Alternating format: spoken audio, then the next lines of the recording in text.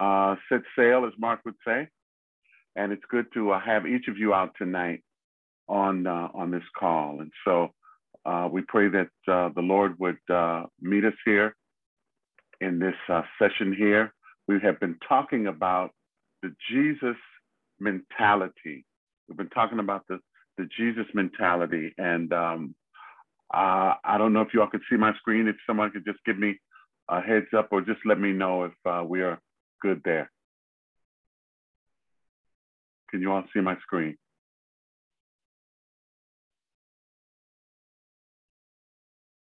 Yep, we can see it, Kelvin.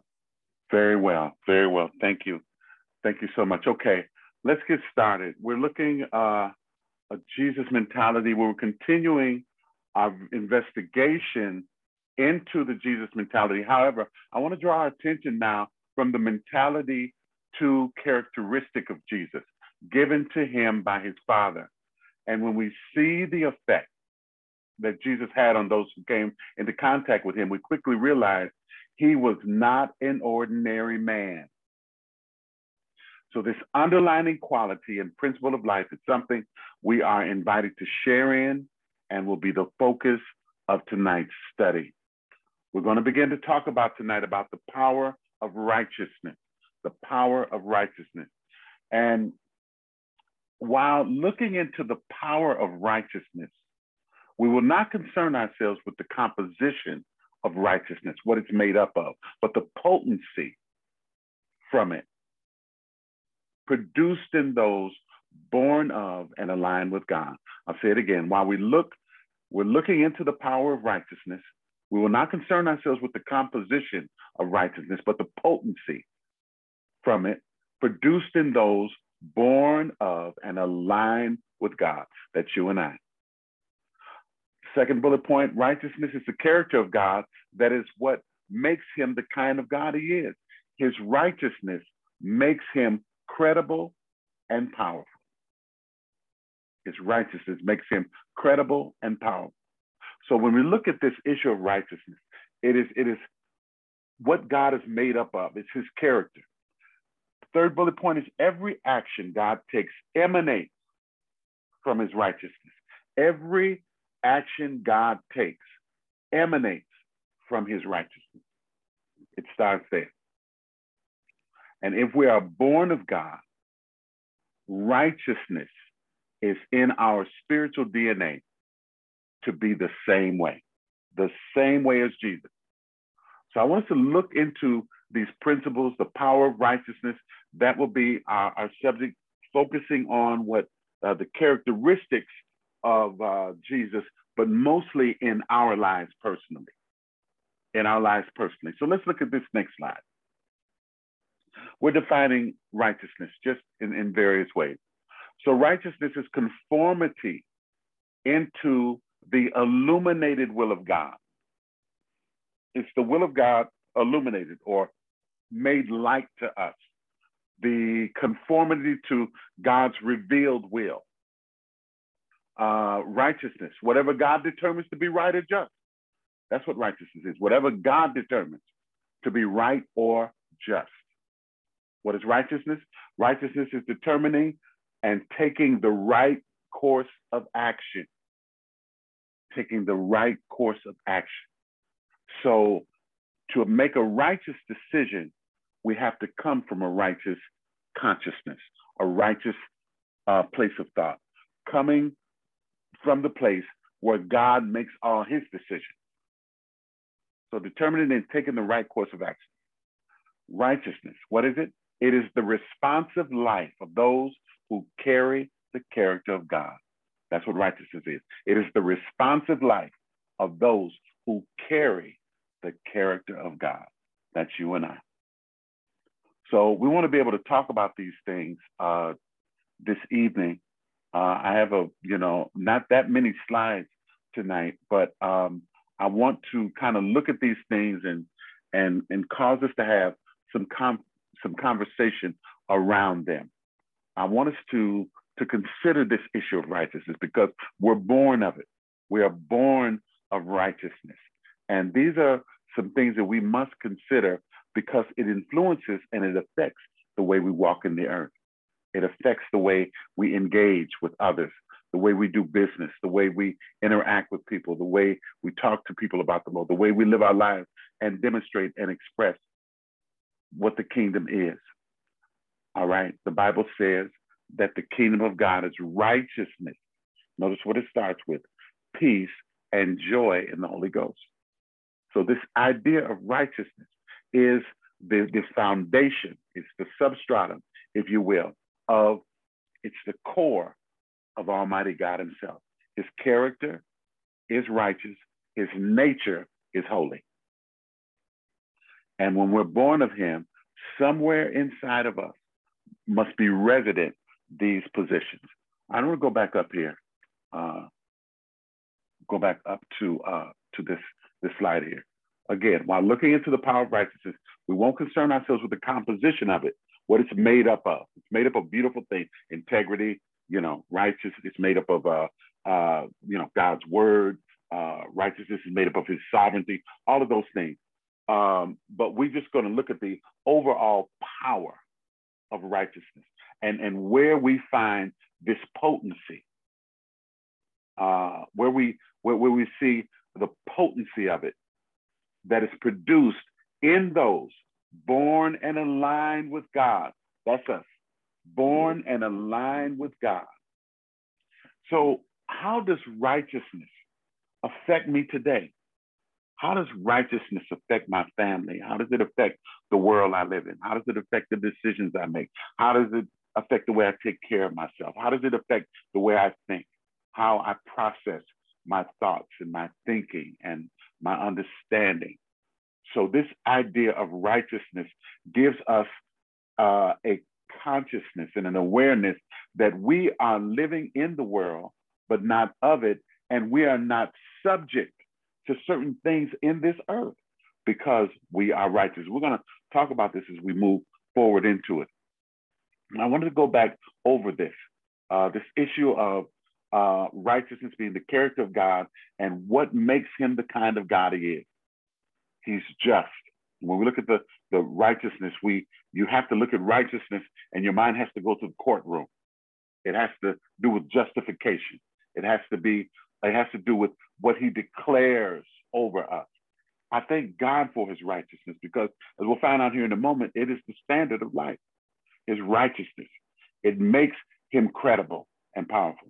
And righteousness will make us credible and make us powerful as well. So every action God takes emanates from his righteousness. It is no different than who he is. The decisions he makes, the things he declares, the things he activates and initiates in the earth, what he has, all comes from the being, his being of righteousness. Okay, we're going to move down now to the next slide. So what makes righteousness powerful? I just said it. It is the superior standard of life. Righteousness is the superior standard of life. What else? It elevates and dignifies a life to the level of its divine intent. That's what righteousness does. That's what makes it powerful. That's the effect it has on our lives. It elevates and dignifies a life to the level of its divine intent. What God intended for righteousness to be, its expression in the earth through human beings, this is what it does. Righteousness elevates us. It doesn't elevate us in ego, it elevates us in perspective. It has us to think like the Lord. It gives us the mind of Christ. It elevates. We elevate above the trivialness of the world, and we seek the things that are above, the elevation of our ethics, the elevation of our principles and values. And these bring dignity to our lives. It brings dignity. It elevates and dignifies our life to the level of its divine intention. What did God want for each of us? How does he want us to live? What is the expression he designed for us and through us in the earth? This is what righteousness does. When righteousness is resident inside of us, when it is founded inside of us, we begin to live life from our divine intent, God's divine intent. Let's look at this bottom one here. It is unparalleled in conduct. It is unparalleled in judgment or law. It is unparalleled in spiritual architecture and agriculture. Righteousness is.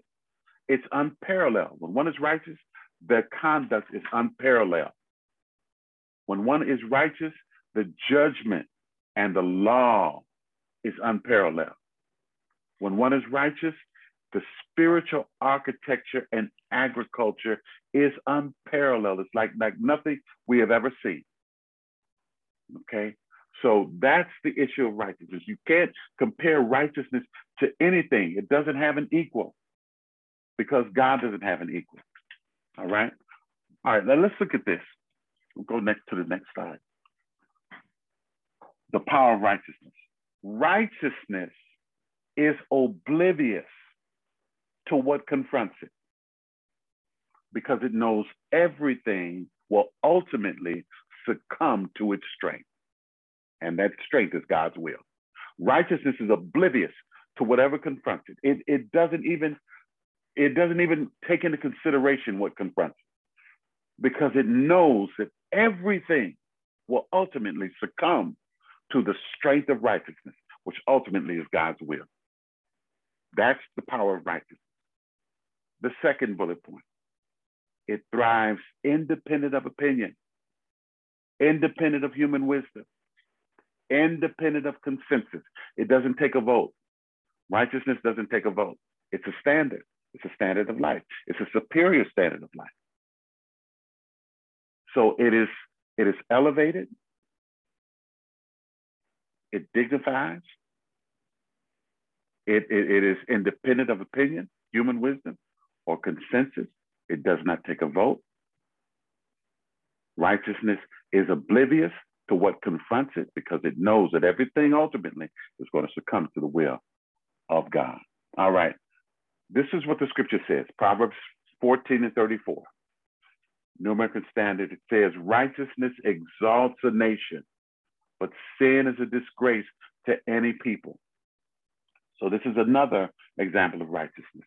Righteousness exalts, righteousness elevates, righteousness reveals, it exalts, it promotes. It promotes. And because Jesus was righteous, he was born of his Father, the Bible says that the Lord gave him a name. God gave him a name. That at the name of Jesus, every knee will bow. Every tongue will confess. He gave him the name Jesus and put within that name power, potency. Put within that name dunamis, explosive power. And he exalted him, gave him a name that is above every name because of righteousness. This is what righteousness does. Righteousness, it exalts a nation, but sin is a disgrace to any people. So it can bring exaltation to a nation, a person, or a family. Okay. All right. I want to just stop here because I don't have too many more slides than this, but I want to hear from you. I'd like to kind of stop here for a minute. I'd like to get some conversation centered around righteousness. Let's kind of talk about this a little bit. Any initial thoughts about righteousness and what it's comprised of and what it is? Any questions about it or comments?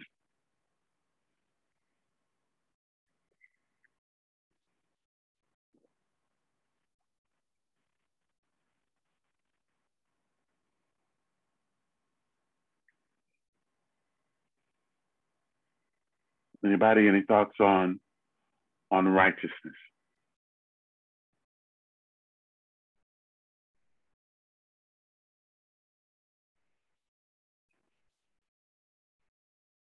Talking about the power of righteousness, the power of it.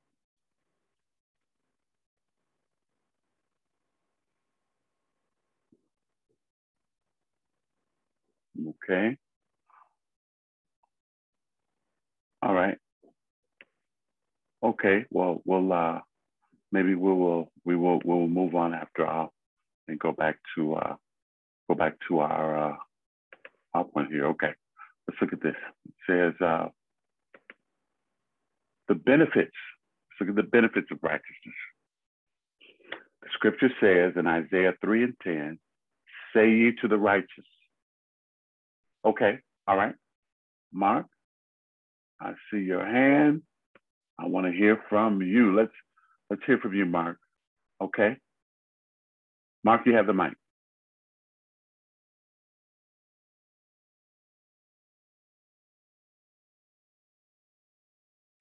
Mark, can you hear me? The mic is yours, Mike. Mark, I see your hand. Okay. All right. I don't know. Something is happening with the audio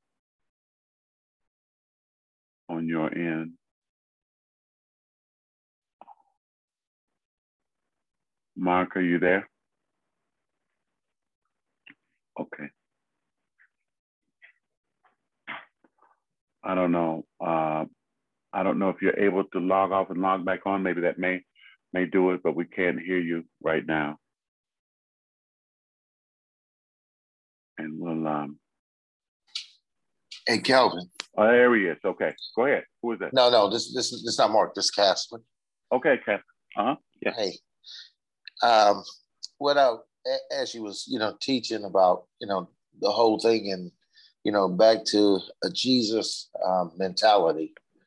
Kind of what I've seen, and what I've come to better understand through sitting and listening to you. I'm trying to like organize my thoughts so I could put it out succinctly so people could really get it. It's like I came to realize that there's other standards, other principles at operation in the earth, and when we come to know God, the deeper understanding, I think the church as a whole is not really understood, is that somehow we have to come to the place where we can fully image Christ.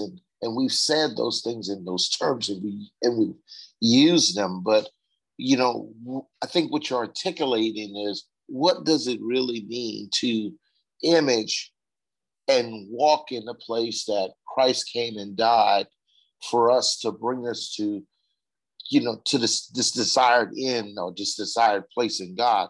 And the scripture like that I've been reading is over in Deuteronomy chapter 7, when the Lord brings you into the land which you go to possess, and has cast out many nations before you, the Hittites, the Gigacites, and he goes through all of that.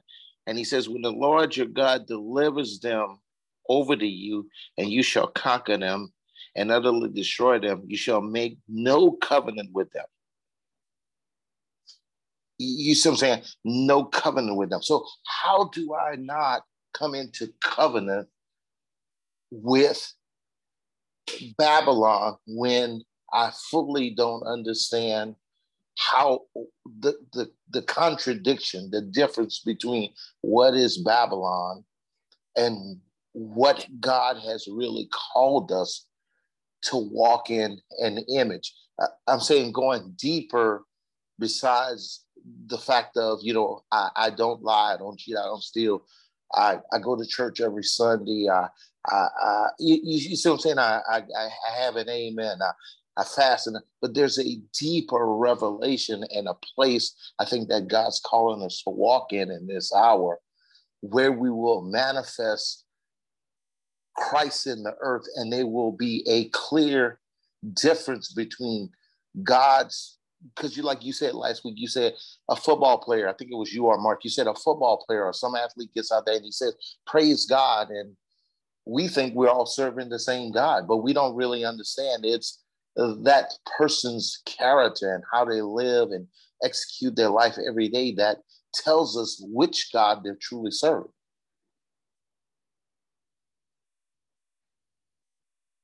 Does that make sense?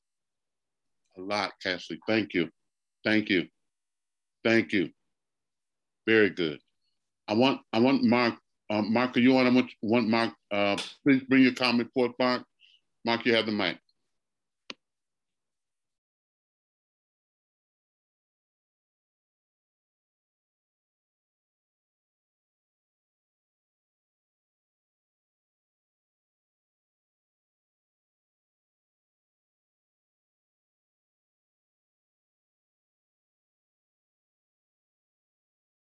Mark, are you there?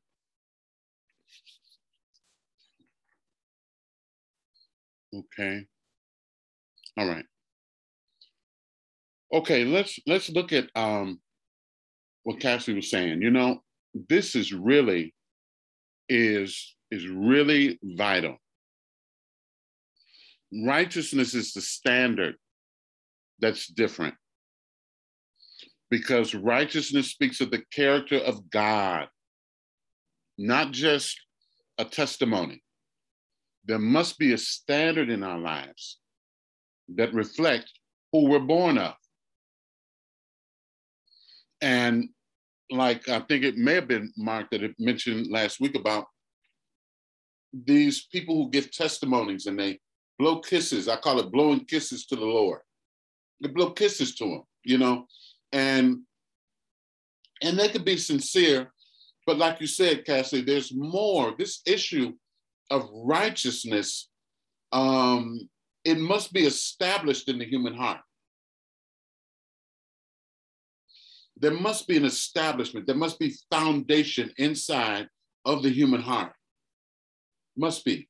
And when we're born of the Lord properly, when we're born of God, these things happen, and it installs a difference inside of us, a new operating system, a new driver inside of us, new motivation. It gives us new and fresh perspectives on the things of God. We find ourselves wanting to please God because the nature of righteousness that we're born of reflexively wants to be like him and to obey him and to please him. So yeah, I agree. There must be this difference. There's more than just the average, you know, run-of-the-mill kind of thing where we just say, but we don't do. We say, but we don't believe. We say, but we're not really convinced, and we're not convicted inside of our hearts. So that's beautiful. Very, very well said, Cassie, and just a great perspective there. Great perspective. Is there anyone else? Mark right now is struggling with his audio, but if there's someone else that would like to make a comment, please do. We're talking about righteousness. What is righteousness to you? How does it play inside of your life? How does it work itself out in every day? How does it affect your decisions?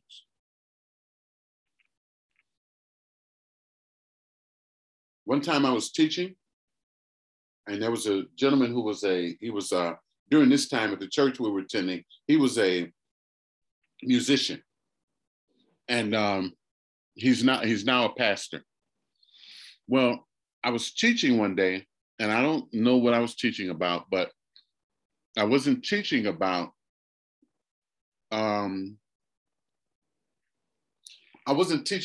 anything that I can remember particularly, but righteousness of the word hit his heart. And he told me that there's something that he did. Here in America, when you go up like to McDonald's, or you go to a place like that, a KFC or something like, you go to a place like that, you can ask the people at the cash register or the people who are taking your money, they would give you a cup if you want water, and the water is in a different place over by the soda, or the soda or the pop, or those beverages. And so he was saying he would ask for a water cup, which was smaller than a cup for soda or juice or something like that. And he would ask for the water cup, but he would fill it with a beverage. And when he heard that message, the Holy Spirit convicted him and said, you can't do that anymore. Like the light was turned on, that activity is no longer valid for his life. That's the establishment of righteousness in the heart. It regulates us. It creates a law, rules. It creates within inside of us, just like I said, a law, an elevated standard. There's righteousness. So he no longer could do that because he was going to the person asking for a water cup, and then he would go and get a beverage. And so because he was growing and the Lord was showing him different things, he made the decision to, to alter his life. I mean, that's really, really beautiful because the Holy Spirit told him. No one told him that. And there are people who still do it, and it's like, it's not a real big deal. But for him, there was a standard, a new standard and a new law inside of his heart and life. So yeah, that was beautiful, beautiful. Anyone else? Anyone else with a thought, a testimony, or a perspective on this issue of righteousness?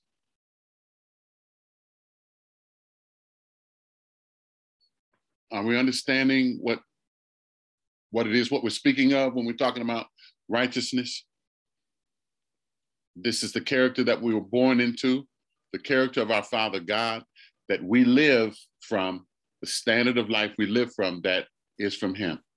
Theo, I see your mic open. Go ahead. Yeah, okay. I just wanted to chip in this, something that came to mind a few days ago as I was meditating on the word. I think I was reading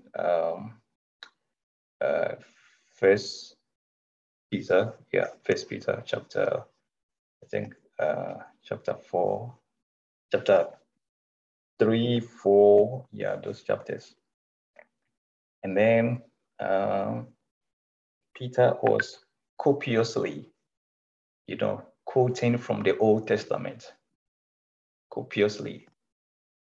And I think at the point he was making a point that he who wants to enjoy life should, and he started quoting, should, I think he was quoting from the book of Psalms, should keep his tongue from lies. He should do blah, blah, blah, and all that from the Old Testament. And then one thing that struck me was that they did not have anything called New Testament, which we read now. To them, their Bible was the Old Testament. That was what they were reading. That was their Bible, the Old Testament, the Torah, and then all that. Okay. And then what became so striking to me was how, these times, you even find churches that don't read the Old Testament because we are under grace. So everything in the Old Testament, they have no business to do with anything in the Old Testament, right? And then the way righteousness is defined, it's all about grace, and in the way they water down the manifestations of the righteousness, which is also supposed to be in our deeds. So we are righteous by nature, but then if we are righteous by nature, the fruit must also show, right? Yeah, because it just, said that if you love me, keep my word. Okay, so I that's really struck me that these guys will, for instance, Paul goes to the extent of saying that if you dishonor your wife, God will not hear your prayers. And that is really let me say, loaded. Okay, because the grace, the preaching of grace we hear today, we say that, oh, it's all about the grace, or it's not really about what you do. Okay, so in that case, if God is going to hear you, it's not because you did ABC. But the same Paul tells us that if you dishonor your wife, or if you do, other stuff, God will not hear your prayers. And I was like, wow, this is really instructive. Okay, so like I said, I think that the there's been too much focus on the teaching of grace, that it's all about faith, and then the works of righteousness, the deeds, have been kind of marginalized. All right. So, but I think that, and then after that, just about yesterday or so, I heard, from someone who was saying that, now this is a powerful man of God, and then he was talking about, he was quoting from the book of Psalms, how the one whose prayers the Lord hears is the one whose hands are clean. And then he was talking about effective prayers and blah, blah, blah, and all that, right? Again, bringing attention to the fact that right living, must go hand in hand with the nature of righteousness. Yeah, so, that's what I wanted to, talk about. Thank you. It's beautiful, Theo. That's beautiful. I want to look at what you were saying about how people just are exclusive to the Old Testament. I really don't like the term old. I prefer the term foundational testament. That's the foundational testament. And then the New Testament is the revelation of the foundational testament. And, but yeah, a lot of times people, when they hear old, they think old and like no longer relevant, but we see patterns inside the Old Testament. We see foundations. We see the origin of things in the Old Testament. And so, but anyway, I like, again, what you said, using the example of husbands and how if his conduct with his wife is not befitting to the Lord, his prayers will be hindered. That's righteousness, man. That right there, that's righteousness. One time, God dealt with me about my tone, not just words, my tone. Now, I don't teach tone to husbands. I don't teach tone, but God dealt with me about my tone in dealing with my wife. And so, that became the standard of righteousness in my life. I don't know what God saw.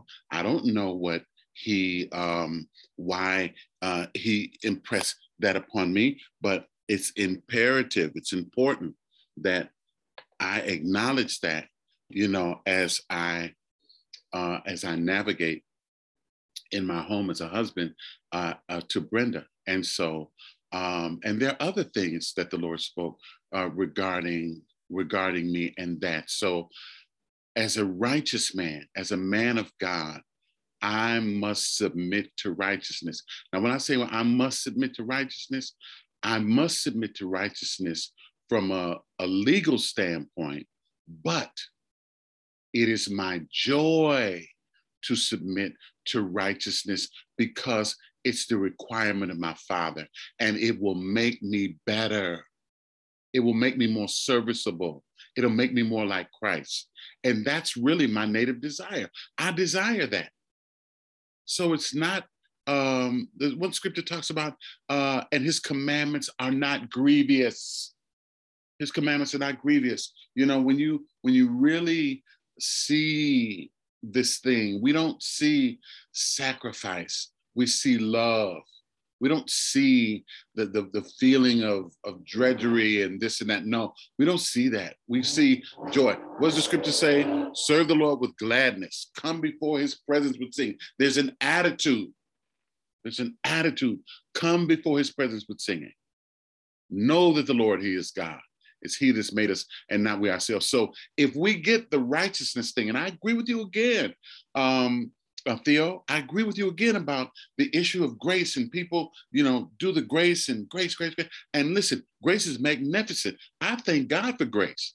I'm a grace case. I thank God for grace. But when righteousness is established in my heart, I understand that grace is a safety net and not a trampoline. Sometimes people think grace is a trampoline. You just jump up and down. I can do what I want because, hey, God's going to forgive me and, jump up and down. And that's not what grace is there. Grace is for the oops. Grace is for the, I didn't mean to do that. That's what grace is for. Grace is not to be treated like a trampoline. So it's our understanding of grace and those kind of things. But it is our understanding of righteousness that causes us to live by principle and not by feelings or emotion or compulsory or any of those kind of things. I don't know. Theo, did you have your mic open again? Was there something else you wanted to add there? I saw your mic open. I don't know if you did or not, but okay. Mark, I don't know if you were able to get yours going, your audio. I'd love to hear from you if we could, Mark, commenting on this issue of righteousness. Yes, Kevin. Beautiful. Is it good? Okay. Beautiful. No, go ahead.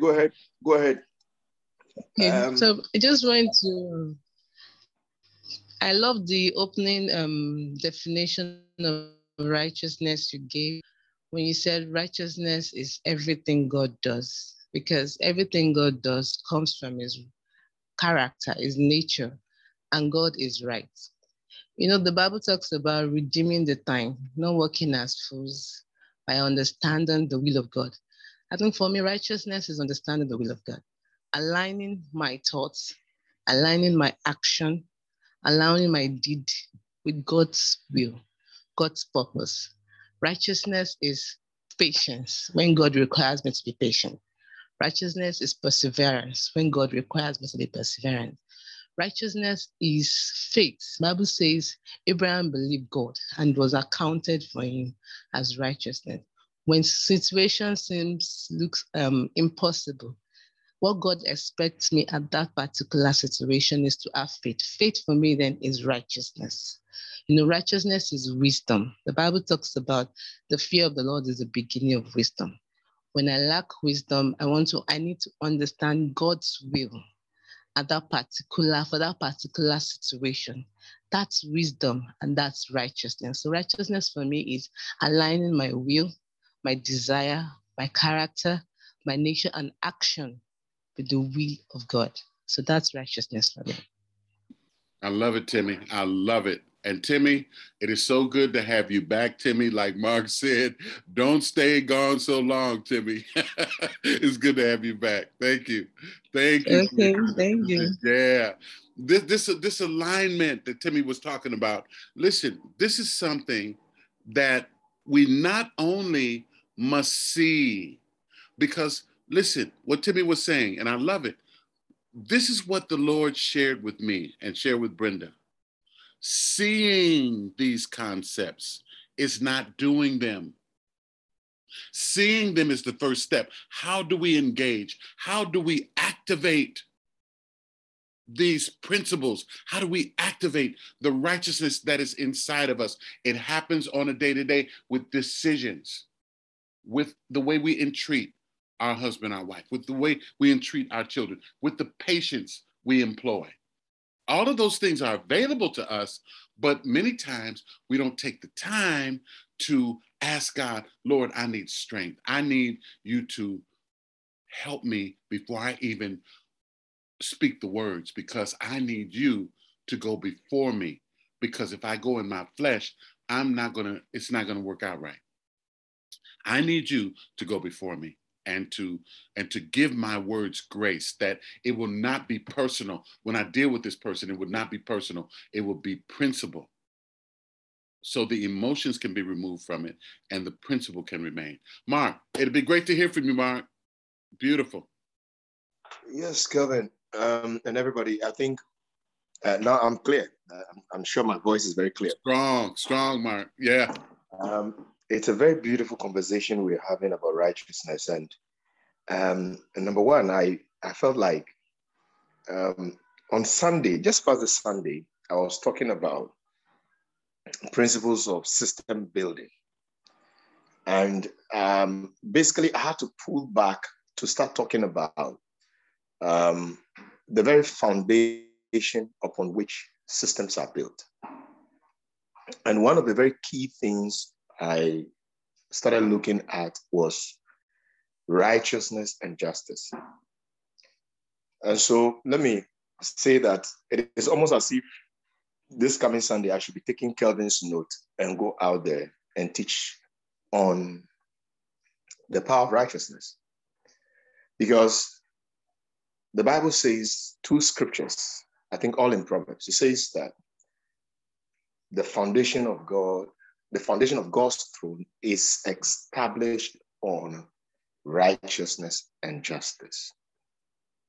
Number two, the scripture also says that by righteousness, a king reigns and establishes throne. So right from the realm of eternity and in the realm of humanity, for there to be a very potent, solid, and powerful attraction to the center, where everything orbits around truth, judgment, correctness, there is the need or the call for righteousness. So I want to say that righteousness is who we are. Once we have hit Christ, it is who we are. The throne of God ceases to be God's throne immediately. Righteousness, as one of the components, is missing out of judgment. When truth and mercy is gone, when judgment is gone, the throne of God ceases to be. And one of the key principles, or the key drivers, reality of what the throne of God actually is righteousness. And if God is righteous, that is what he is, his throne, everything he does extrudes out of that. And we who have become born again, that is what we are. And so going to live righteous is not what we do, but we start living from that core aspect of our existence and our power, where, like Kelvin was talking about, how God has to talk to him about his throne. I remember a few months ago, something happened. I think I spoke to the children, or one of them. And while I was driving on the road, I felt the Lord saying, you were too hard. You don't do it that way. You were too hard. That is God's complete righteousness, seeking to live out of the milkiness and the fallen nature and explode on the outside to get things right. So I just want to say that, submit that righteousness is who we are.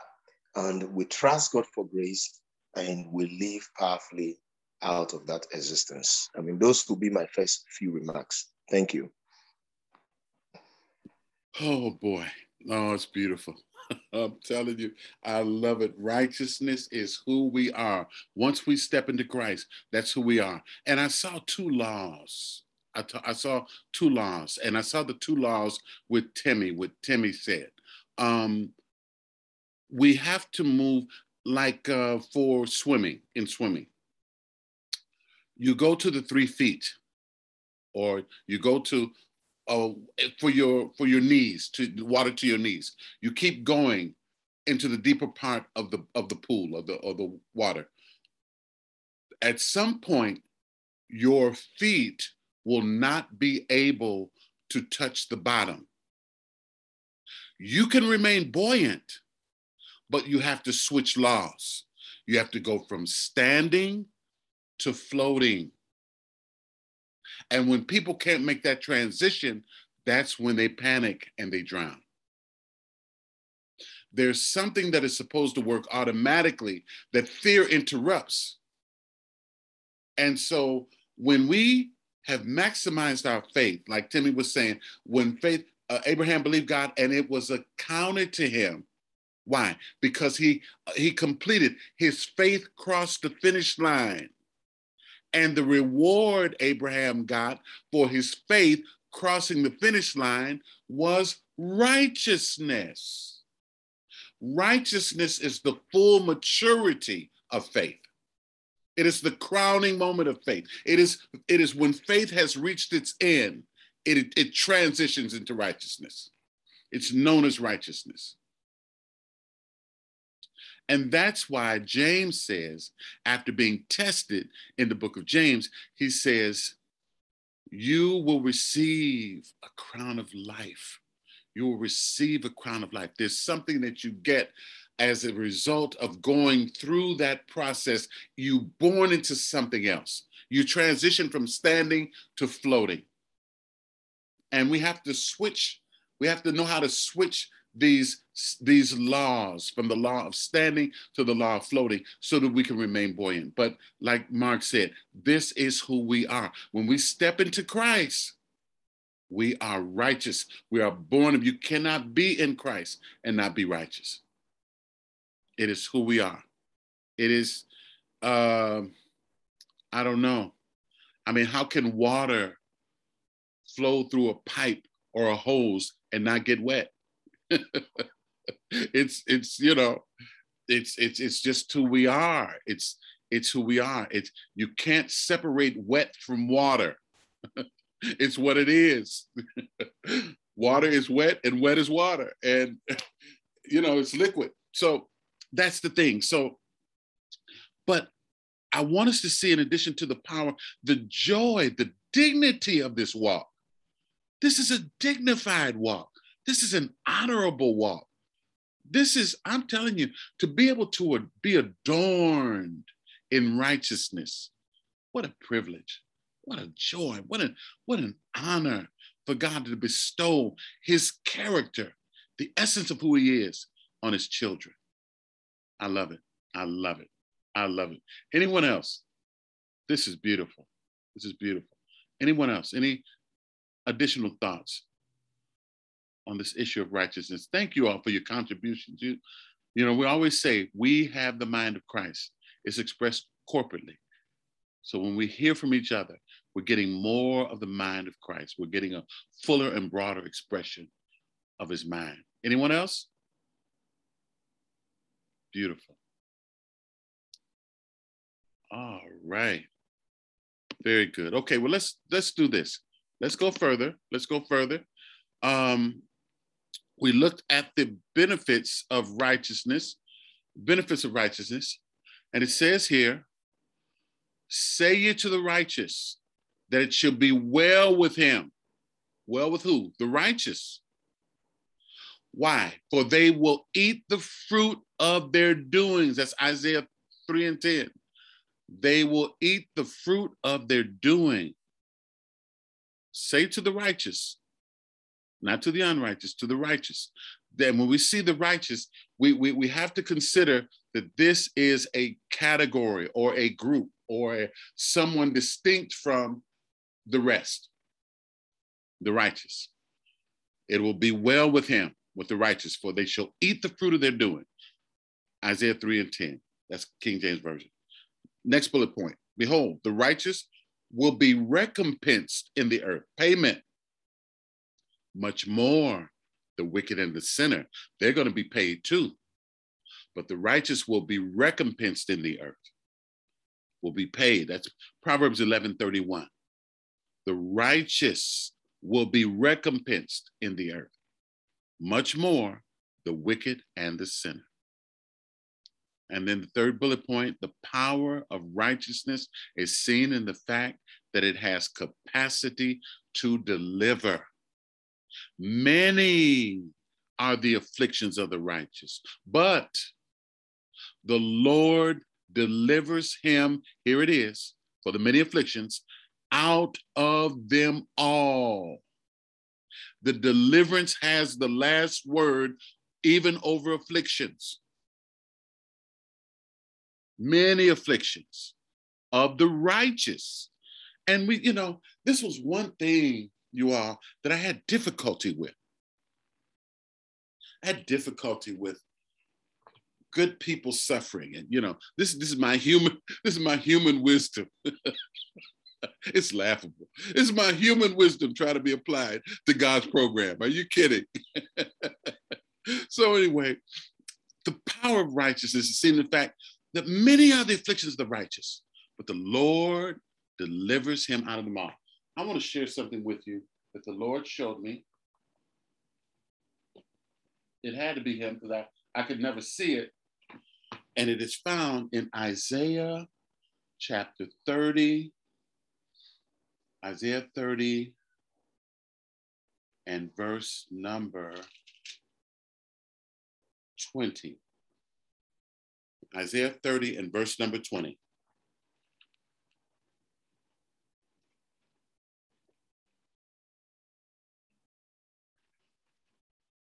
This is something that the Lord enlightened my eyes to. It helped me. It said here,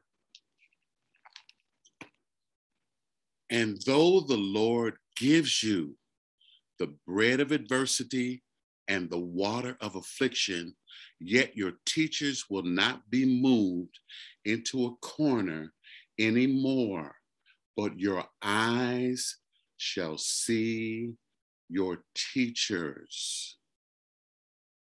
And the Lord showed me in this passage, Isaiah 30 and 20, and it's helped me with this issue of many are the affliction of the righteous, because righteous people are not supposed to be afflicted. See, that's what the human mind says, and it's not true.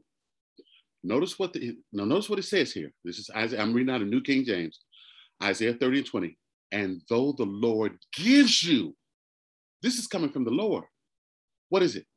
Bread of adversity and water of affliction. Why would he say bread and water? Why would he classify it as bread and water? These are the things that sustain life. These are the things that sustain life, bread and water.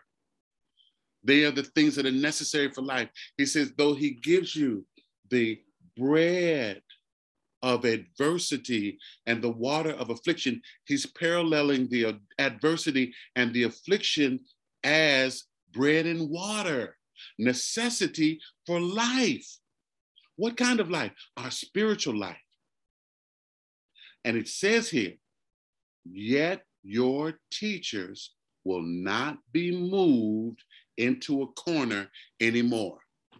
What do you put in the corner? Something that you disregard. What do you put in the corner? Something that you punish. Something that when we were young in school, they would tell us to go and stand in the corner and face against the wall. That's what they used to do, to put us on a timeout or punishment, or to bring correction to us. Look at the wall and you stand there for 2 or 3 minutes, until the teacher tells you to go because you were talking in class. So your teachers will no longer be put in the corner. What is that? What is that? They won't be put in the corner. You won't disregard them anymore. Your eyes will see your teacher. In this passage, what is the teacher? The teachers are 2 things. The teachers are adversity and affliction. The Lord says you're not going to see them anymore with disdain, putting them in a corner, but your eyes will see them as your teachers. We will recognize the benefits that adversity and affliction bring. It's temporary. Many are the afflictions of the righteous. It's the food, it's the bread, it's the water. But the Lord delivers them out of them all. Why? Because it's not punitive. It's developmental. It builds us. It doesn't tear us down. The righteous, this is the weights, weightlifting. This is the weights for the righteous. This is how righteous people build muscle, through adversity and affliction. They're like bread and water. They're necessary for strong believers in the Lord. sons of righteousness. I'm telling you, if you would be honest along with me, you will know that everything you got that was good in your life now that came from God did not come through ease. It did not come through comfort. It did not come through relaxation. It came through pain. It came through suffering. And that's why David said, or it may have been Asaph in the 119th Psalm, it was good for me that I was afflicted. How can a human being say that? It was good for me that I was afflicted. Why? Because it was one of the teachers that taught me in my way of righteousness. My way of righteousness. So that's Psalm 34:19. Many of the afflictions are the righteous, but the Lord delivers him out of them all. That is the promise we have, that after a while, class will be dismissed. If we give ourselves to these processes, class will be dismissed. And we will go to graduation. We will go to the next level of development. The school of righteousness, the power of righteousness, the word of righteousness, the law of life. It is who we are. It is who we are, as Mark said. It is who we are. Okay. The quality that righteousness produces is seen in how it brings complete and thorough deliverance. What we just read. But the Lord delivers him out of them all. Out of them all. Not leaving one. He delivers us out of them all. He delivers us. Verse 39. But the salvation of the righteous. This is Psalm 37, 39 through 40. Psalm 37, 39 through 40. It's a different scripture here.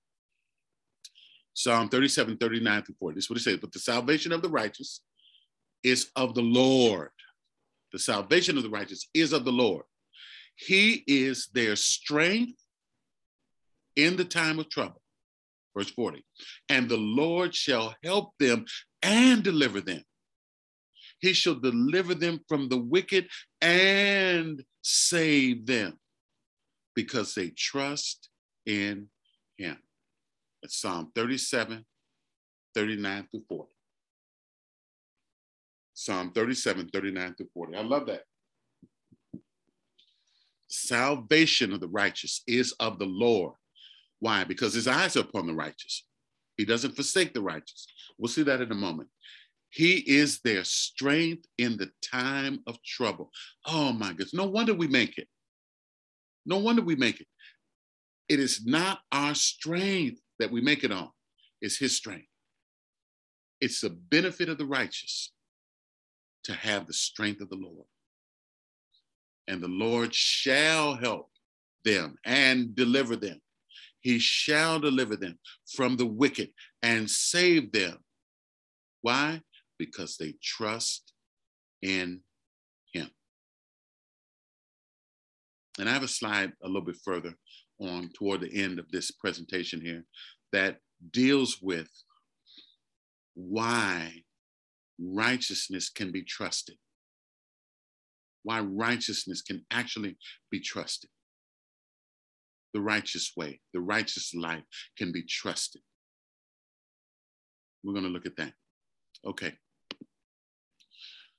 The righteous is delivered out of trouble, and the wicked cometh in his stead.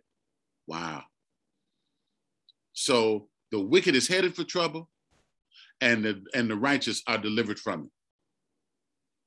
The role reversal in Proverbs 11 and 8. So the power of righteousness causes the reversal of something intended for the righteous to come upon the wicked. That's power. That's power.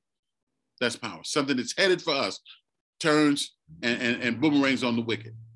That's Proverbs 11 and 8. Even the righteous posterity, that's our children, will be delivered. Though hand join hand in hand, the wicked shall not be unpunished, but seed of the righteous shall be delivered. Oh, I thank God for that promise. I'm telling you, I thank God for that promise today. I thank God for that promise today, that the seed of the righteous shall be delivered. And Brenda and I and others are in a faith fight. We are in a faith fight. And this is one of the things we have to stand on, is that the seed of the righteous shall be delivered. Shall be delivered. The seed of the righteous shall be delivered. Yes. Because we are born of him. We're righteous. It's who we are. All right. Let's look at what happened, the seed of the righteous, and this issue overspilling into Abijam's life. Abijam's life. Let's see here. Let's see if I have a, see here. Praise God. Wonderful. Wonderful. All right, let's look at this. Abijam became king over Judah. This is 1 Kings 15, 1b, the B portion of verse 1, and then we're going to go 3 through 5. 1 Kings chapter 15, the first verse, the B portion of that verse, verses 3 through 5. Let's look at this.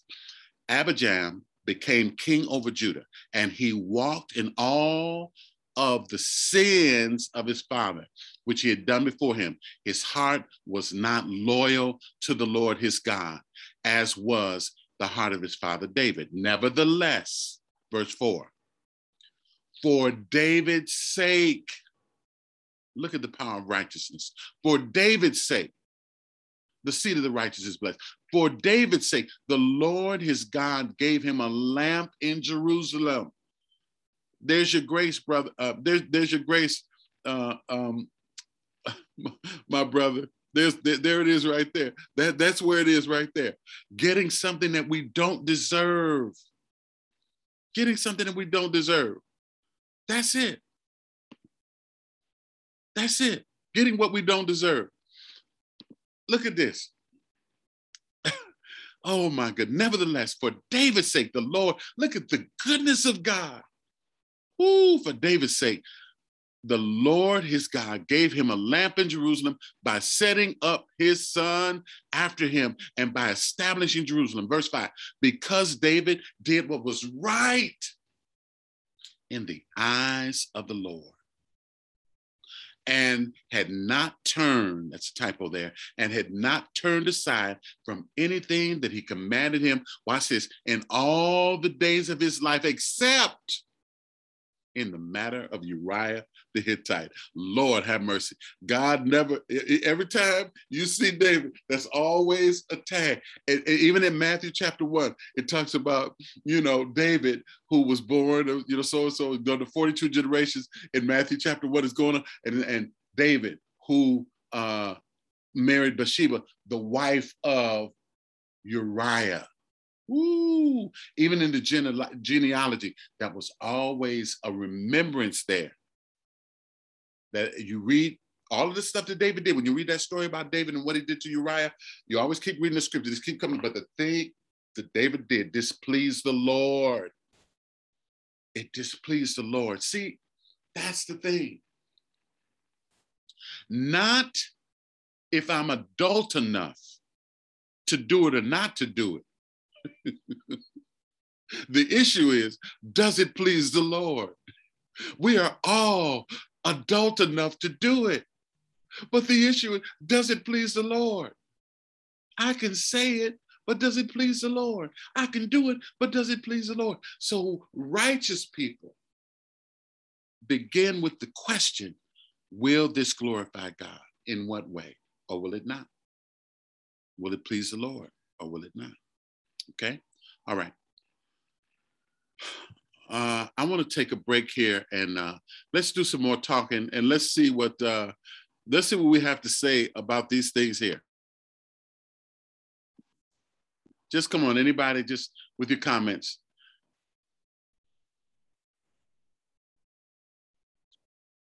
Anything you saw inside of this?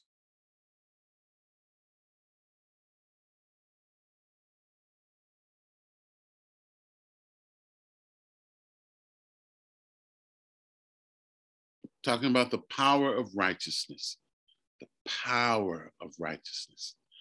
looking at, even though David's son was wrong, the Lord remembered David. David did what was right in his eyes, and his life became the sacrifice that spoke up and covered his children, his son. Boy. All right. Anybody?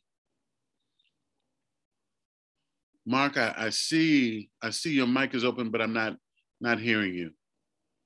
Mark, are you there?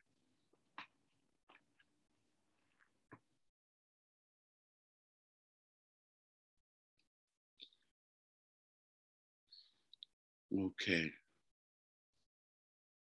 All right. Lord, give my brother that powerful mic back, because I want to hear what he has to say. I want to hear these comments. Anyone else? Anyone else you want to make a comment about this issue of righteousness? What do you see? Yeah, still having some. Okay, thank you, Mark. Thank you, Mark. We're going to we believe that it's going to be rectified, because we need to hear from you. We need to hear these comments tonight from you. This issue of righteousness. Issue of righteousness. Mm-hmm. Yes, Kelly. Yes, Mark, there you are. Okay, Mark. Okay. There's a scripture in the book of Proverbs that comes to mind. And also in the book of Job, it says, if a man is, I'm just trying to paraphrase it, if I could find it, let me see. It says something like, if a man is righteous, let me just be sure if I can find it. Righteous. Let me be sure. Book of Job. Let's see if I can find it. Yeah. It's in Job chapter 35, the verse 7. It says, if you are righteous, what do you give to him, that is to God? Or what does he receive from your hand? The benefits that, Kelvin, you've enumerated, they are so rich, they are so powerful, and that we have no choice to begin to live out of who we are. I remember, I'll tell you a story. I remember some years back when I was coming up in the things of the prophetic. I have grasped over the framework around the prophetic as to why the prophetic needs to operate within a certain context, why it needs to operate the way it needs to operate. But there was no capacity to give birth, no capacity to manifest some of these things. So I remember there was a friend of mine. We went on a 3-day fast, and we came back. The one day he told me, he said, you just have to start operating. You just have to start operating. I found the statement to be quite strange. How do you just have to start living it? How do you live this righteousness? Then one day, I was reading through the scriptures in 2 Kings chapter 2. I discovered that Elisha, when Elijah was taken, nobody taught Elisha to start operating. I'm just bringing this analogy to apply to the principle of walking in righteousness and the issue of what good does it do to God? What does he gain from us if we are righteous, if we walk in our righteousness? By the way, the writer of Psalms, I think Psalm 103 says that I walk uprightly in my house. When he comes to watch over me and inspect me, I walk before him. So I discovered that Elisha, when Elijah was taken, he just pulled his mantle and struck the water, and there it was. Everything parted into two. And that statement from the friend, my friend, the prophet friend, that said, you just have to go ahead and start operating in this game, resounded. And I realized, ooh, this is it.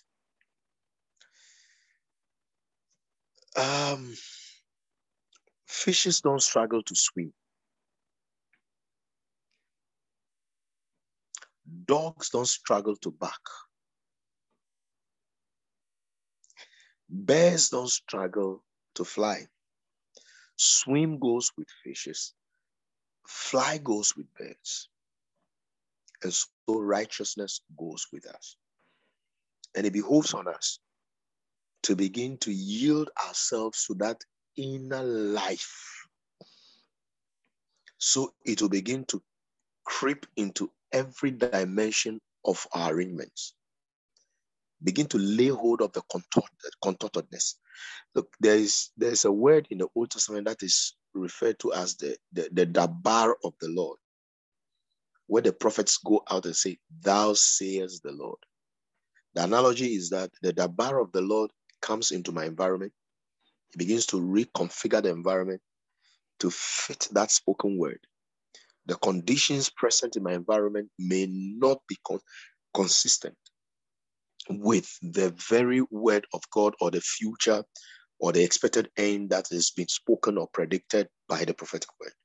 But by the prophetic word that is spoken, it carries in it the ability and power to begin to recraft the environment to align every granular component of it to begin to manifest that word. And I believe as Kelvin is teaching this and as we're discussing it, the Lord is like pouring water on us and literally stirring us up and activating like a silent earthquake to cause this thing to emerge beyond human power, human ability, human planning. And I'm setting this goal, and all of this I will do.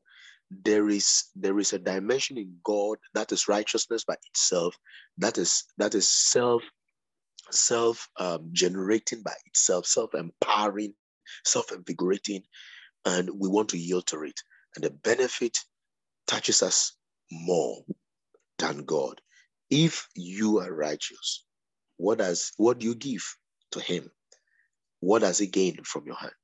Thank you, Kelvin. Thank you, Mark. Thank you. What powerful insight there. It's birds don't struggle to fly. Fish don't struggle to swim.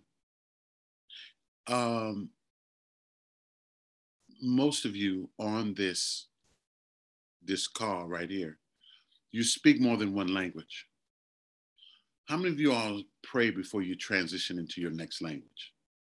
It's just you just transition. You just start speaking it. And in the same way, this is what I saw when Mark was saying that about, here's the key word, it's seamless. It's seamless. Water doesn't have to struggle to be wet. It's the nature of what it is. And so I really believe what Mark was saying, and I hope we captured this prophetically, that things are coming to us today through this word. I'm a beneficiary. I'm a beneficiary of this word as well. I'm listening right along with you. That the key word here is seamless. That righteous is seamlessly flowing through our spirit right now. There's an activation of seamless righteousness flowing through us now. We just must be aware that we are the righteous, not trying to get righteous. We are the righteous. It's how we stand in him. We're not trying to be righteous. We are righteous. We are righteous. Wonderful. Wonderful. Thank you for that, Mark. Thank you. Mm-hmm. Anyone else? Any other thoughts? What are you seeing inside of this component of righteousness?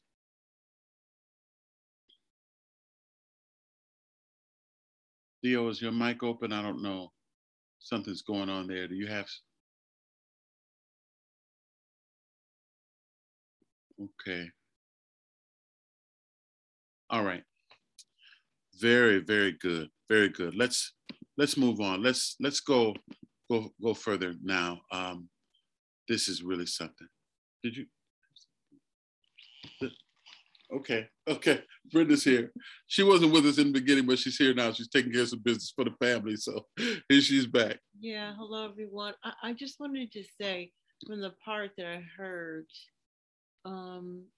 you talking on righteousness, it came to me when Jesus said, unless your righteousness exceed that of the scribes and the Pharisees, you will by no means enter the kingdom of heaven.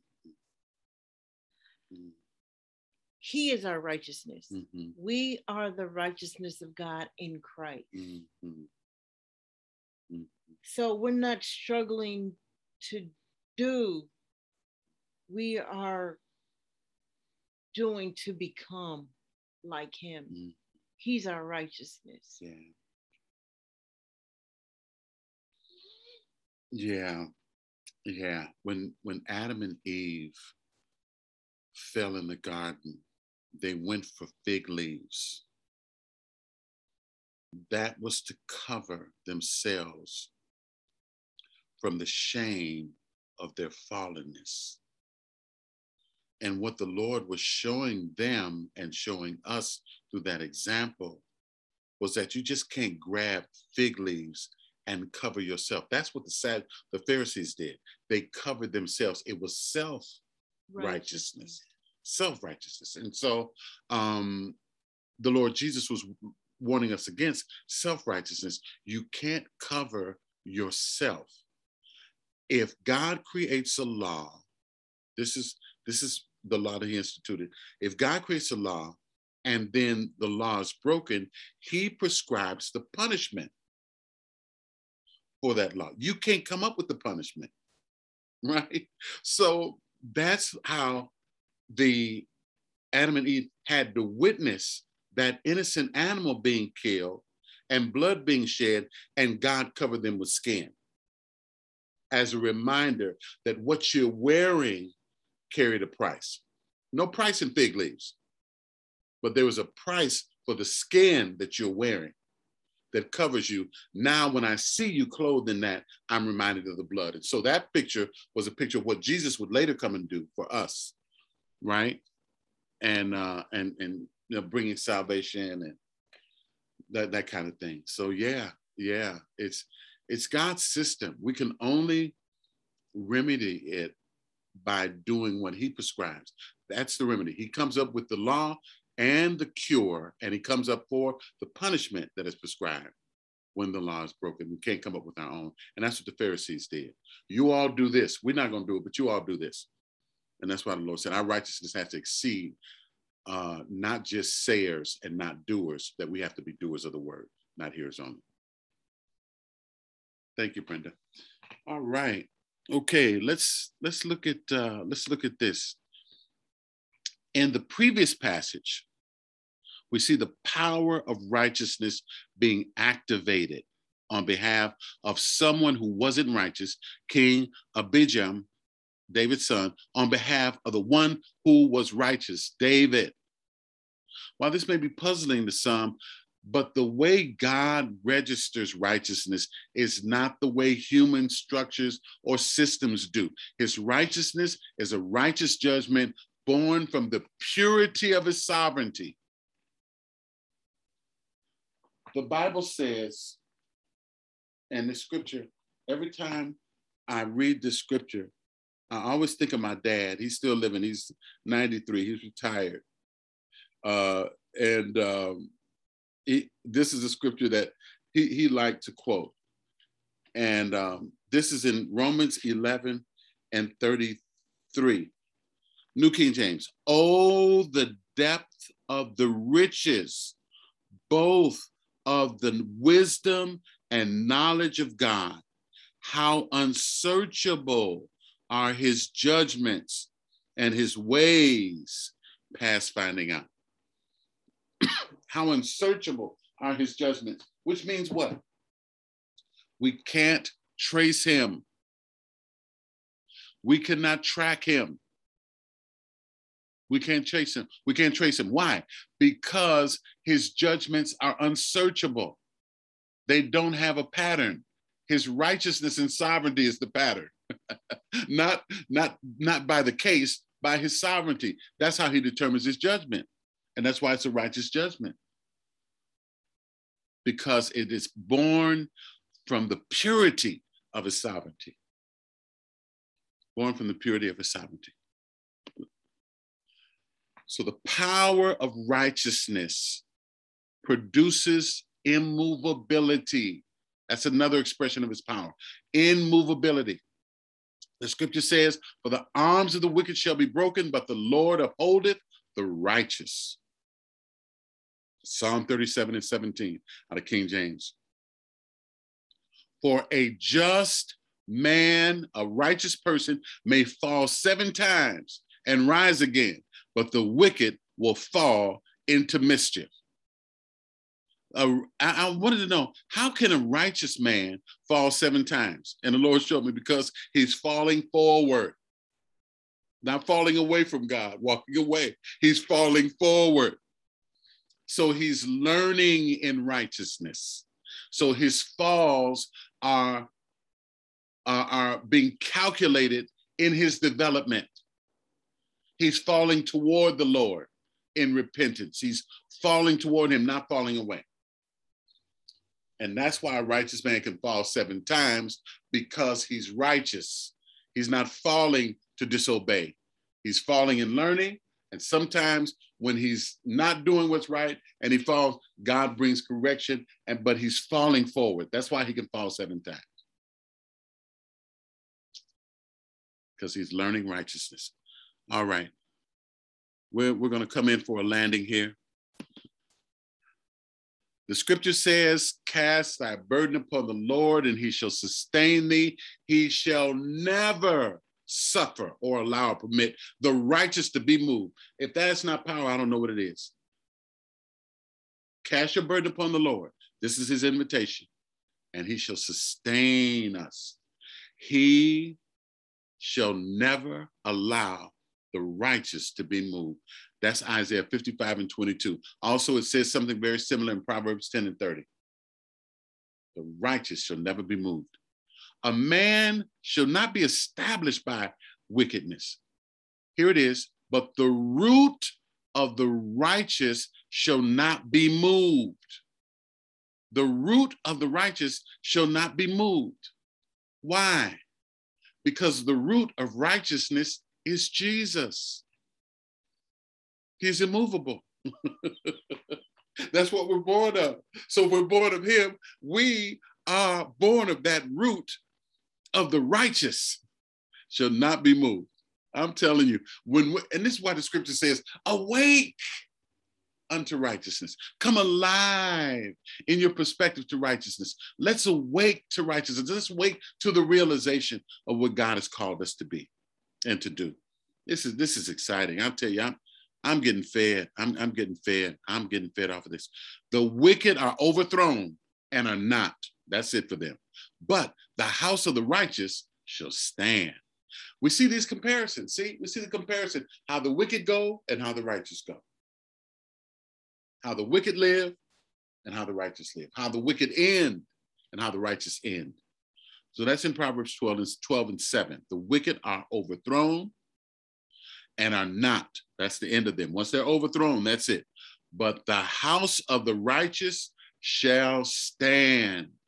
I love that. The house of the righteous shall stand. Even against the onslaught. Even against the onslaught. Stand. Stand. Beautiful. Okay. Going forward here. Got only 2 more, maybe one more slide, and then that'll be it. The oversight of God is upon the righteous. The eyes of the Lord are upon the righteous, and his ears are open to their cry. His ears are open to their cry. See, we're distinguishing here the righteous. That's us. The eyes of the Lord are upon the righteous, and his ears are open to their cry. Now, we know that God is spirit. He doesn't have eyes like us, but he is aware. He's mindful of us. No place we go, he's not there. If I make my bed in hell, the psalmist said, Psalm 139, 8b, you are there. If I make my bed in hell, you are there. And I wanted to know, Lord, how can you, if I make my bed in hell, how can you be there? And I believe I heard him say, in your memory. In your memory. You will always be reminded of my goodness. You always will remember how good I was to you. I will be there in your memory. You go to hell, you will always have me in your memory. Yeah, he's there. He covers all space and time. You know, typically we look at all space and time as external, but my mind has space, my heart has space, my spirit has space. So he can invade that space as well. He can invade that space as well. Well, when you said that, I thought about before I got saved, how I can honestly say the times I made my bed in hell, he was with me.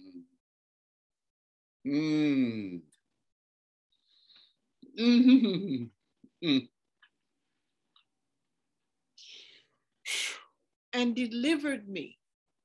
My God. You know, before I got saved and I made my bed in hell, he was with me and delivered me. Boy. Brenda just lit a match over here, you all. I tell you, I got hit. I just, oh my goodness. You know, when you think on God's goodness, we're talking about grace before and how grace is not a trampoline, it's a safety net. And when I had no clue of the danger I was in, and I was jumping on grace like a trampoline, and God could have allowed that trampoline to be removed, and that would have been the end of me. But his mercy, it's incredible. It's incredible. He's there. I'm telling you, we have not seen or felt or experienced a love like this before. It's not human. Most of our love today is conditional. It's reciprocal. You do something for me, I'll love you back. I'll do this for you. But for God so loved the world that he gave first. And when we look at why God did it, he did not give his son so he can hold us at gunpoint. He gave us his son to give us a choice. We would not have had a choice to choose had he not offered Jesus. Oh, it's amazing. Okay. All right. I'm coming in for a landing. Brenda came in here and just messed me up. I was trying to finish this lesson, but I started thinking about that. Man, and I started thinking about how good God has been and continues to be to me. Continues to be. Thank you, Lord. Thank you, Lord. All right. Oh, boy. Let's bring this in for a landing here. Just with these points so far, you all, we should be inclined to see that righteousness is as indestructible life. It's an indestructible life because it is made up of all that God is.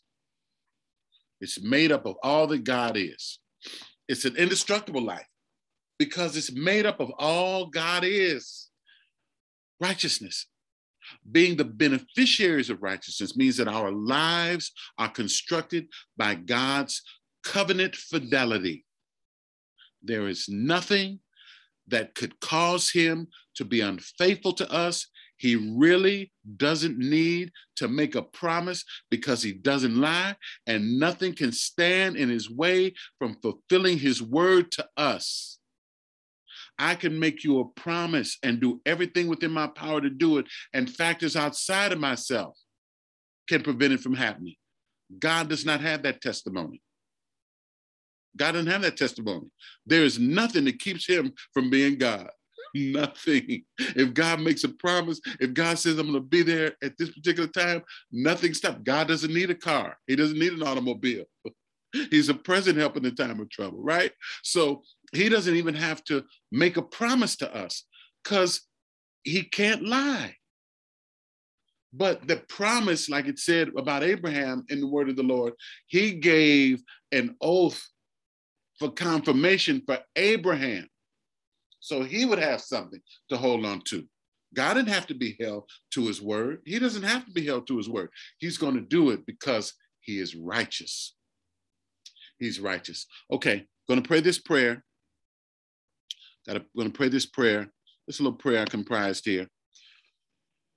Lord, help me understand the power of your righteousness.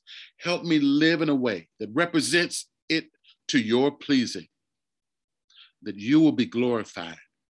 Let me live righteously so well that others would be inspired to emulate my life by coming to know you, the author of my life. May I live each day remembering the righteousness made available to me to live from, being aware that I've been made into your image and after your likeness. Thank you for an unmovable righteousness founded in your truth. In Jesus' name, amen. Mark, over to you, my brother, over to you.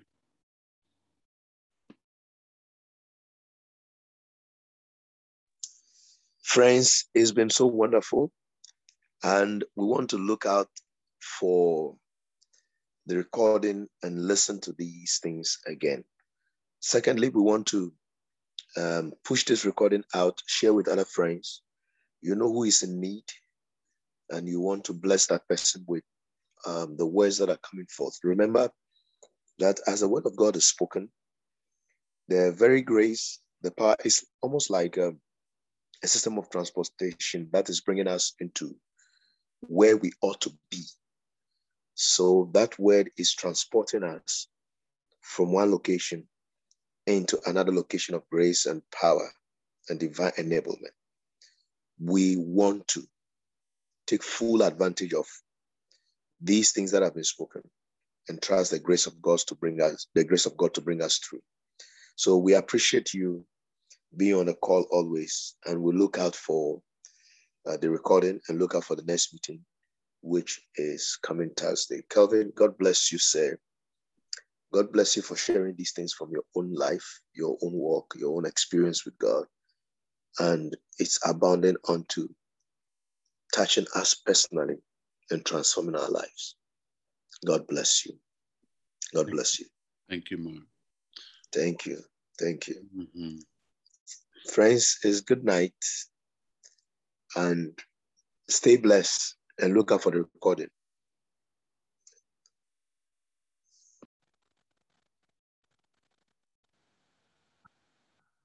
So, good evening from this side.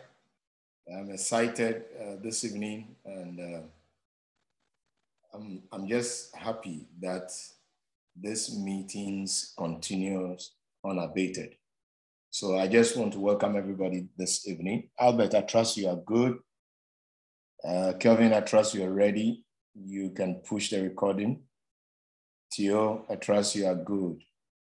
Claudia is doubling in the background with several things as well as being the meeting.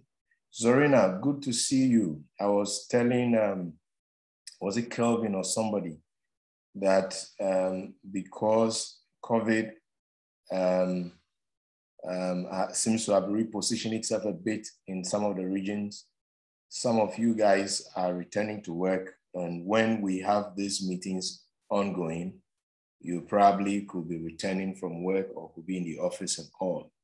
But it's just so beautiful to have everybody in this meeting this evening. Temi is not here, and every other person. Unica is not with us also. I would want to say that let us continue to pray for every single individual that has touched base with us before. This thing is gaining momentum and is building capacity in the sands of time. I am particularly excited this evening for several reasons also. One, we are like a people who are, whom I can describe as a righteous vortex. We are sucking in and never satisfied. We we desirous of God and seeking to know him, and every revelation of him never satisfies us. There is more for us, and those are the things that continue to drive us. If you ever live in that space, you are driven by more of him and the things that are yet to be unveiled to us, and you keep pressing and pushing the limits in the spirit, friends, I can tell you that it changes the way you live. It changes the level of impact that you could create on humanity and the world around you. It allows heaven to stand attention to look in your direction, because somebody said the unexamined life is not worth living. So as we continue to press in, examining the word of God and discovering spiritual pathways, pushing the limit in the spirit, we begin to give to God that trust. We kind of are saying, Lord, you can trust us. Our hands are safe to hold.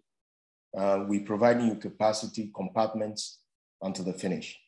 So without much ado, I'm excited as we get back into the word of God, and Kelvin lead us. We could call this time the time, or this Thursday, or the Thursday with Kelvin Chambliss. So Kelvin, over to you, sir. Let's set sail and let's bask in God's glory. Thank you.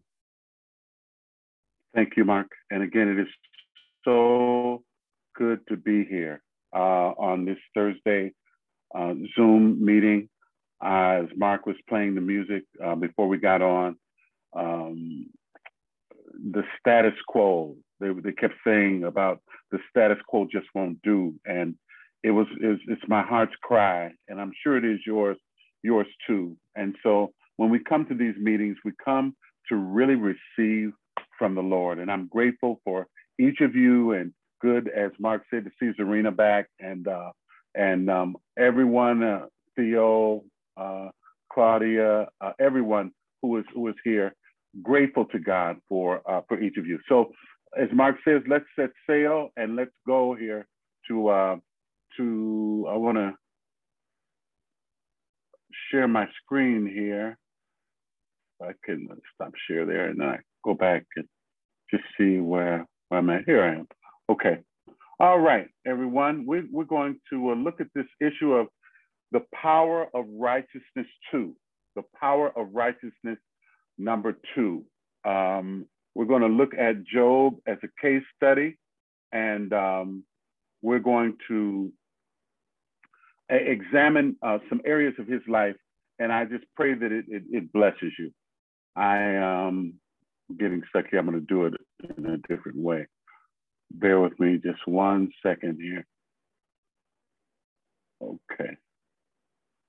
All right. See if I can get out of here. Okay. All right. All right. Let's look at this. Now, we've been talking about righteousness, and in this particular time, we want to apply it to a person. Righteousness, the first bullet point says, is a revealer. It reveals something about God. It reveals something about his character and his people who are righteous in the earth. So we see that righteousness is a revealer. It reveals something. The Bible talks about how the righteousness of God is revealed unto men. The second bullet point, if righteousness is not exemplified by those called to be, it weakens the image of it, not the essence. The image of righteousness is how it is marketed in the earth. The essence is the source and the indispensable quality of it. That's God. He can never be, his image can never be marred. All right, beautiful. The image of righteousness is one thing, but the essence or the source of it can never be marred. It's the indispensable quality of God. So when we talk about righteousness, that's who God is, that's his character. And we as his children take on his character. We have the DNA of God. So we demonstrate righteous acts and righteous deeds, and righteousness becomes who we are. So we ensure that the image, third bullet point, we must ensure that the image and the essence of righteousness remains balanced in its expression in the earth by conscious application and adherence to its virtues. Righteousness has virtues, as we'll discuss here in a moment, and we will see how the righteousness brings this issue of power into our lives. So in this bullet point, I want to on this page, I want to see righteousness is a revealer.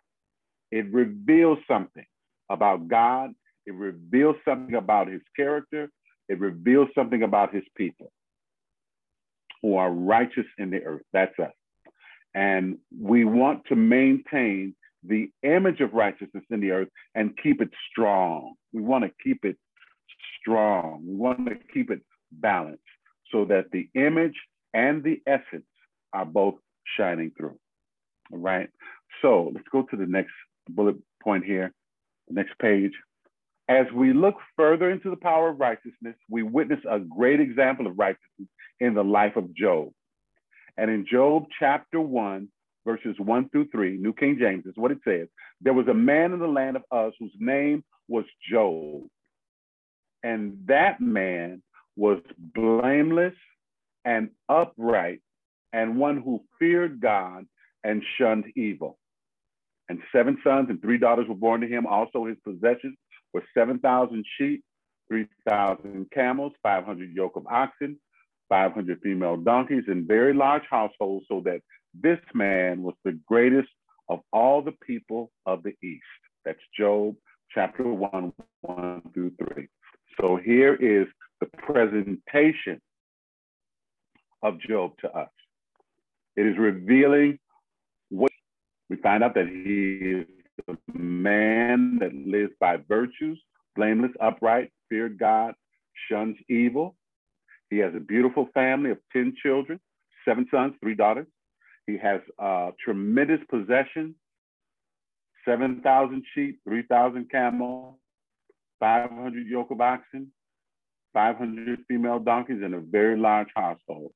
So that his deal with this, we're going to come back to this point, but this is just the introduction to Job.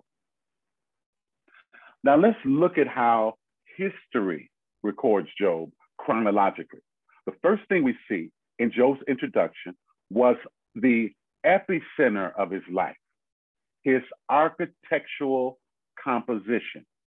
He was blameless, upright, one who feared God and shunned evil. This was at the epicenter of Job's life. The architectural composition, the makeup of his character, what was inside of his righteousness. There was blamelessness. He was upright. He was one who feared God and shunned evil.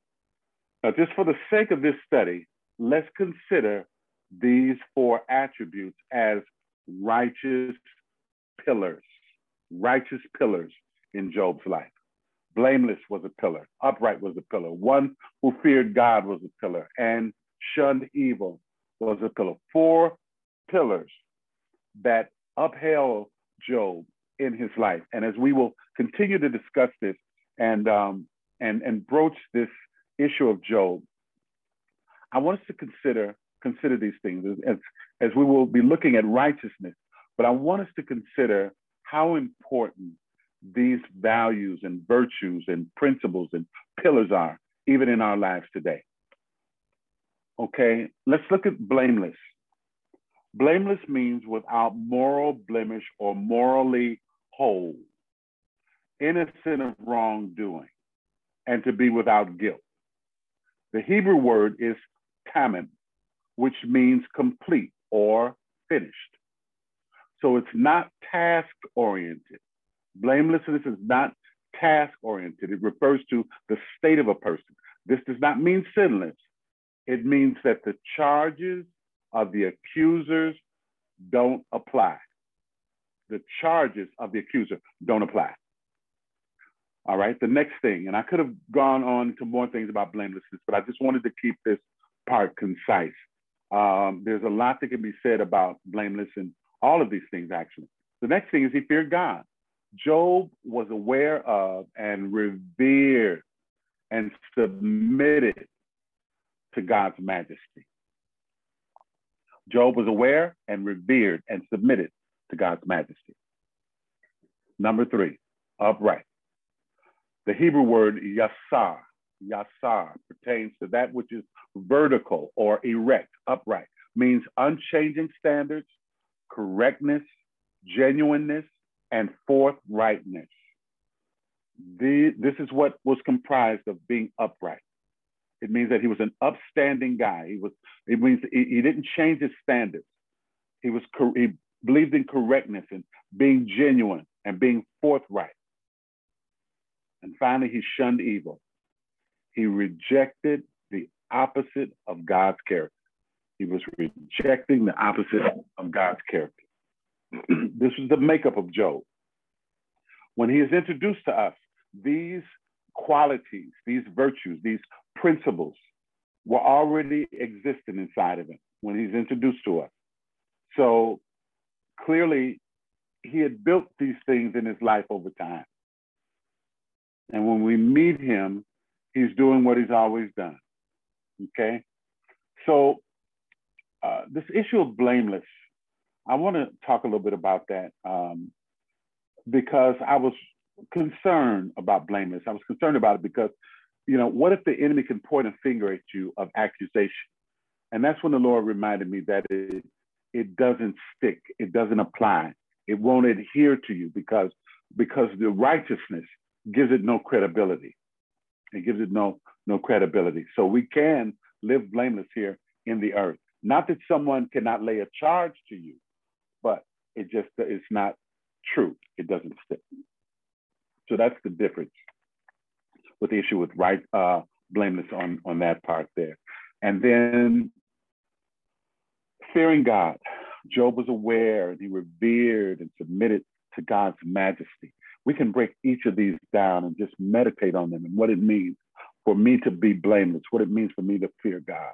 What does it mean for me to be upright in every instance, that I don't change my standards, that the correctness and the genuineness and the forthrightness are evident, that I'm not pushy, that I convey and I radiate the love of Christ, the love of Jesus. I maintain the standard of holiness and purity, in front of people and apart from people. And this is what made Job so powerful. The righteousness that was in his life made him so powerful. And when it came to evil, he kept rejecting the opposite of what God's character was, because that righteousness was resident inside of him. And it kept rejecting things that were opposite to God's character. Job stood for something. He stood for something. All right. So these righteous pillars are vital when installed as a practice in a person's life. Collectively, they become the indestructible resilience that causes one to endure. Righteousness fights for us. Righteousness fights for us. It testifies for us. It fights for us. It is a stationary pillar. Righteousness is. It's indestructible, and it causes us to be resilient and to endure. Collectively, when these things are all active, all right? And righteousness, in order to fight for us, must be established in the human spirit. In order to be exported, righteousness is filtered through us by the Spirit of God. Righteousness is filtered, the expression of it is filtered through us by the Spirit of God. The essence of who God is. And what I like to say is that the Holy Spirit will give you a Holy Spirit. We won't act any different than what his nature and character is. These things about the Lord, I find that, these things these things about the Lord is just really, for me, they just embed themselves inside of my mind and have to become real. I want them to become real and living. That's why I love this group so much. I love this group so much. We've never met personally, but when I come into this space, this kingdom learning space, coming out of Tema, Ghana, I feel like I'm inside of something. I'm inside of it. I step into it, and it's amazing how this happens through Zoom, and there's a longing. I can feel it.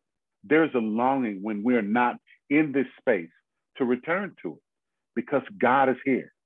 He's here. His righteousness is here. His spirit is here, and it may not fit the profile of what people may think or what they may constitute as, there's Zoom calls that have 200 and 300 people on them. They don't feel like this. They don't feel like this. That there's an expectancy that we have on this call. I can sense it. I can sense it. There's an expectancy each week. We're looking for the Lord. We're looking for him. I can feel it. And I love this space. It's a clean space. It's clean. It's precious. It's a pristine spirit on this call. And I thank God for Mark and giving me this opportunity, not just to speak, but to participate, to be here and to serve wherever he would have me. He told me, and I mean it. He said, well, Kelvin, what is it? I said, Mark, I'm at your disposal, brother. I'm at your disposal. However you want to use me, if not, I'll just, I'll come and just listen but whatever. That is my heart on this call. That's my heart on this call. And I love being around him. And I talk about this a lot because Mark's heart is after God, and that's infectious. That's infectious, really. That's infectious. So if I can say anything about my brother, a lot of times we talk about a person's accomplishment, but that's the thing that does it for me, his heart for God. I want that, and he was talking about how unquenchable this appetite is. This is it. This is it. We want righteous pillars to be established in our very being, so we don't breach, we don't collapse, we don't fall, we don't cave in, that we're people who can stand. Because in the day we're living in, where we need so much more bandwidth to make it through our days, so much more endurance, so much more capability, we need the righteous power flowing through our veins on a daily basis, giving us the ability to live and to shine and to show up in a Christ-like way. We need that. We need that. And that's why we've been talking about righteousness, and we're looking at Job as an example here. This is beautiful. All right. What are the tenets or the principles inside of Job that caused him to be committed to his conviction? I can relate about not being committed to my conviction because things got hot. Things got hot. The circumstance got hot. I was talking to a gentleman who is an investor, and I don't know much about investing, but I know what I heard the Holy Spirit say, and I told him what the Holy Spirit told me. I don't know anything about this gentleman who studies it every day. And so I was telling him about a particular stock that was going to go back and return lower than its original offering. And I just heard what the Holy Spirit said. And he told me there's no way it had shot up so high. And I told him, and he called me back and he said, I do not believe, Kelvin, I do not believe this. I don't believe my eyes. And he went and he bought some at a lower price. But again, this whole issue here is not about about man or about what works, what doesn't work, but having a heart of righteousness.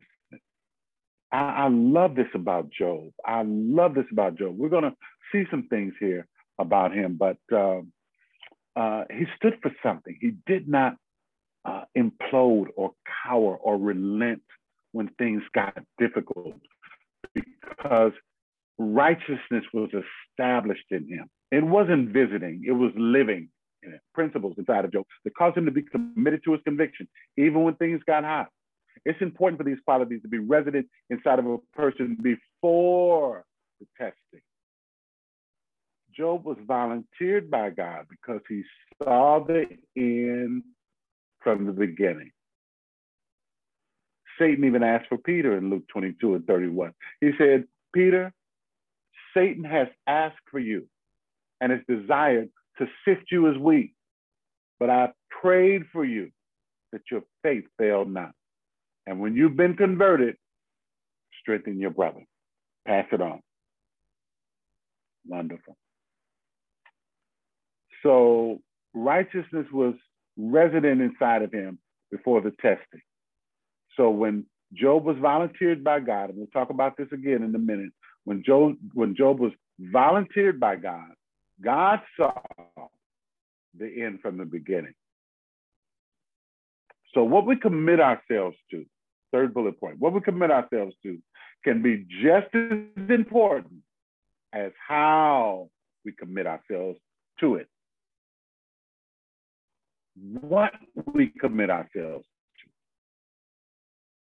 can be just as important how we commit ourselves to the things we commit ourselves to. Principles: blameless, upright, fear God, turned away from evil. And we're going to talk about why it was so priceless for him to have those qualities resident inside of him. Finally, the last bullet point on this page: these righteous qualities are enduring. They will stand the test of time. Righteousness will stand the test of time. They are enduring qualities. When you are righteous, I'm telling you, there's a quality that resides, but also a safety and favor that comes upon us. All right. Right, we'll go here to the next one. Job shows us what is possible in building one's life on hearing. He said in Job 42 and 5, at the end of this trial, I've heard of you by the hearing of the ear. So it's interesting how Job built the life that we now see and know just at this point off of hearing. Well, the Bible says, Romans 10:17, second bullet point, faith comes by hearing by the word of God. So Job built his life by listening, what he heard. He built his life on that.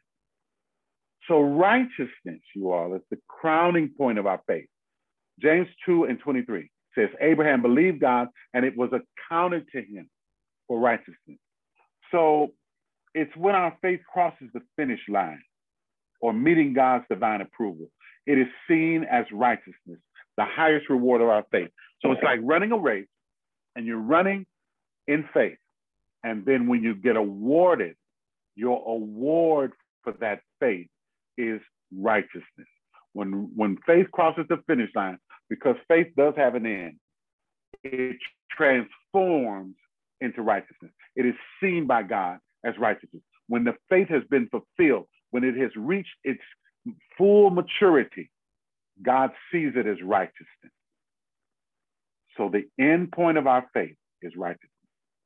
And Abraham believed God and it was accredited to him, it was accounted to him. When Abraham showed God his faith in the offering of his son, I mean, he went all the way. I mean, Abraham went all the way. In his heart, he gave his son up and God saw it. And he said, Abraham, Genesis 22, Abraham, because you have offered yours, I can now give mine. I can now give mine. All right.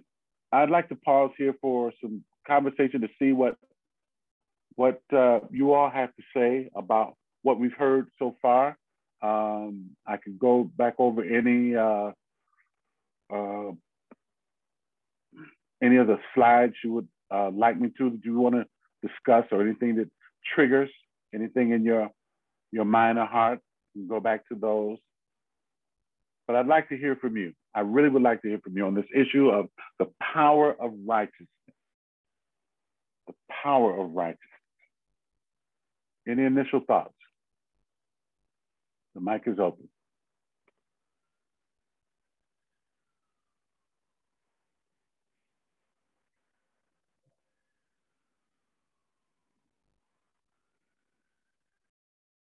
Yes, Kevin. Mark here. Thank you, Mark. Okay, so there's something that you said, a couple of them that really got me thinking. And it made me go back to look at a couple of things said about Job. The first one was what God himself said about Job. When the meeting with the sons of God were happening and Satan showed up. God, I'm just trying to locate exactly, yeah. So chapter 1. Yeah. Job chapter 1, God himself said that now the Lord, in the verse 8, Job chapter 1, it says, then the Lord said to Satan, have you considered my servant Job? I'm left in absolute wonderment. Now, it says that there is none like him on the earth. What is God talking about? Is God serious? I am on this side. I'm a righteous man. He's saying there's none like Job in the earth. I'm going up to something. It says, a blameless, upright man, one who fears God and shuns it. We seeing this representation, and we can just clearly say that righteousness is like a singular standard in the earth, and nothing can compare. That is the first thing that strikes me when I heard you talk about staying committed to our conviction. Or righteousness, one of the very components or the inner workings of righteousness. That makes righteousness what it is that righteousness stays true to whatever convention it is that it has embraced from day one, and it's all true. It walks through all the storms. It walks through all the persuasive philosophies and the attractions that exist.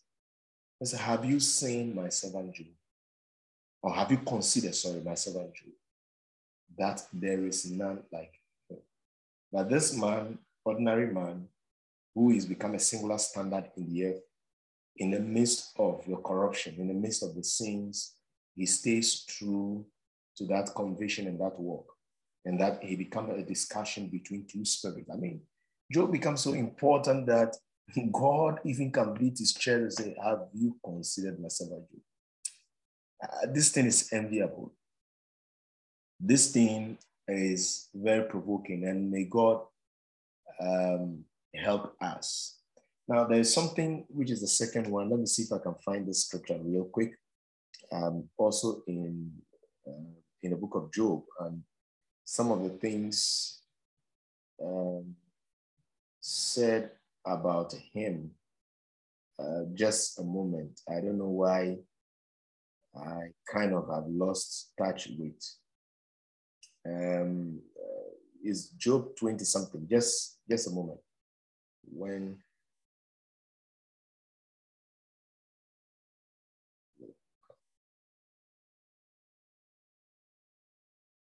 take your time, Mark. This is good, man. Yeah. I'm still feasting on what you just talked about. No, I am so provoked by that statement, because how can Mark become a discussion between two spirits? That God can make a boast. God can beat his chest and say, I can count on him. I can go to bed. I mean, what God is saying is literally trying to say that, look, There is none like him in all the earth. So I can leave the earth in charge of Job. Job can take care of everything and nothing will go amiss. That if you can find Job in that environment, consider that I am there and everything will go according to.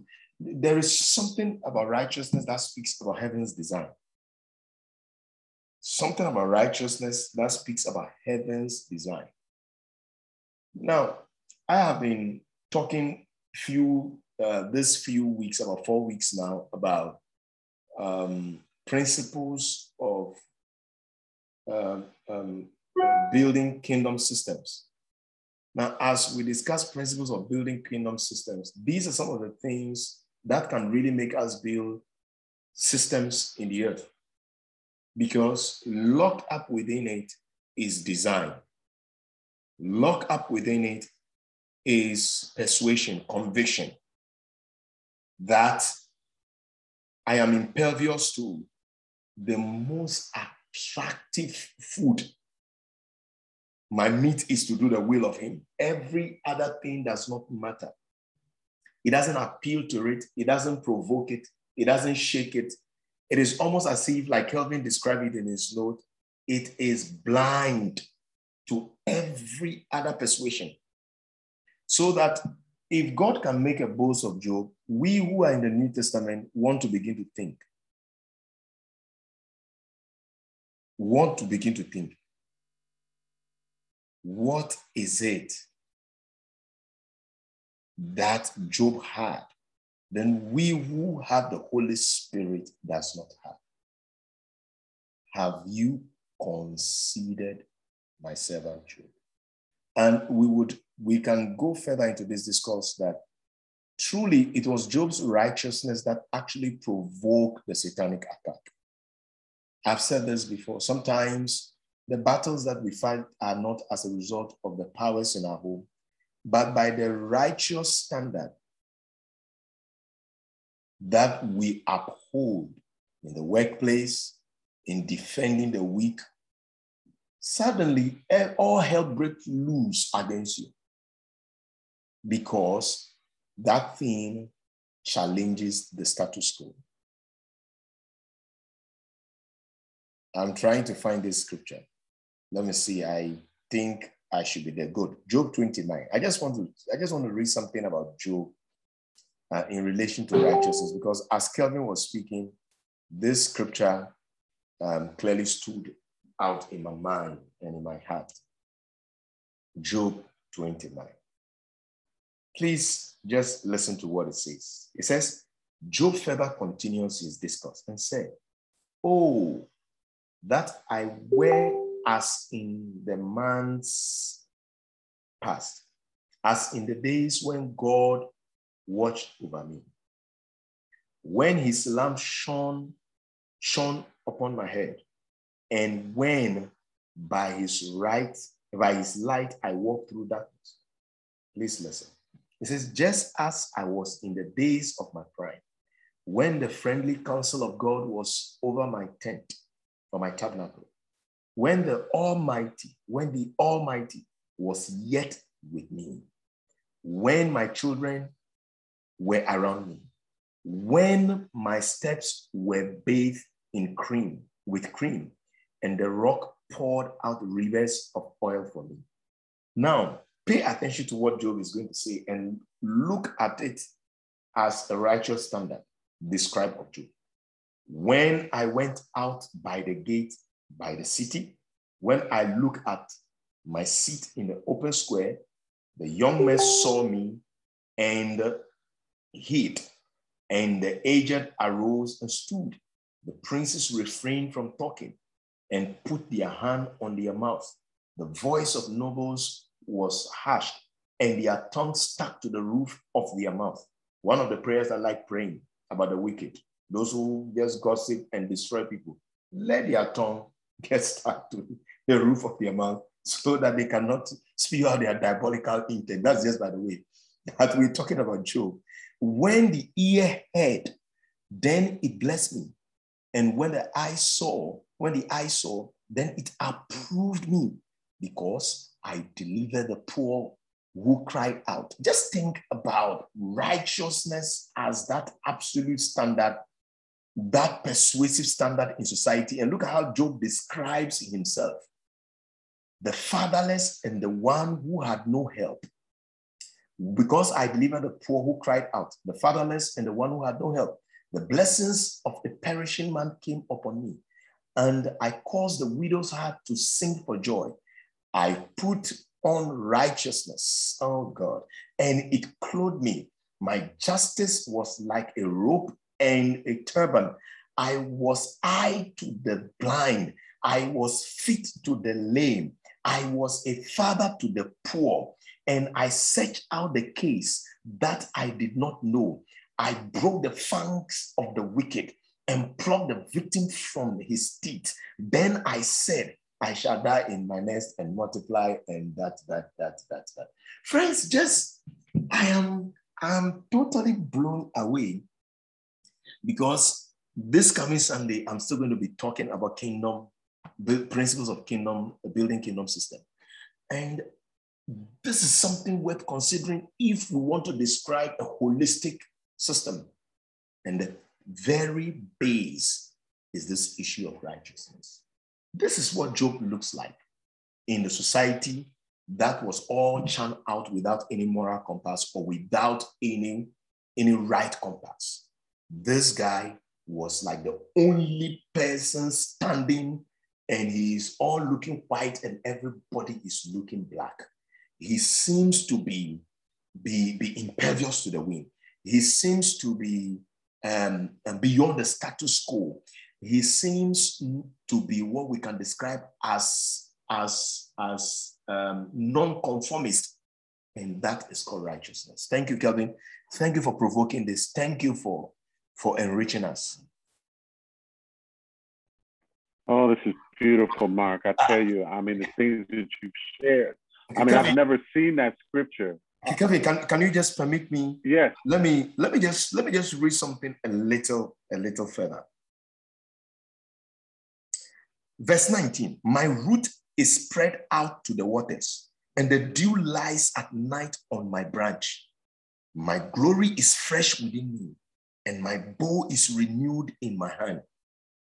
Men listened to me and waited and kept silence for my counsel. After my words, they did not speak again, and my speech settled on them as dew. They waited for me for the rain, and they opened their mouth wide as for the spring rain. If I mocked at them, they did not believe it, and the light of my countenance they did not cast down. My God, I choose the way for them and sat as chief. So I dwelt as the king in the army, as one who comforts mourners. So I just can't place this anymore, because this thing is all encompassing and it's all raveling. If the world around us is truly going to see the systems of the earth lifted and truly bring the good causes and the change and the hope that even the politicians promise, we must return not to the righteous standard, not to the gold standard. We must return to righteousness. And it begins with Christ. Thank you. Oh, that's beautiful. Mark, that is beautiful. I mean, that insightful 29th chapter of Job, I mean, I'm glad you finished it.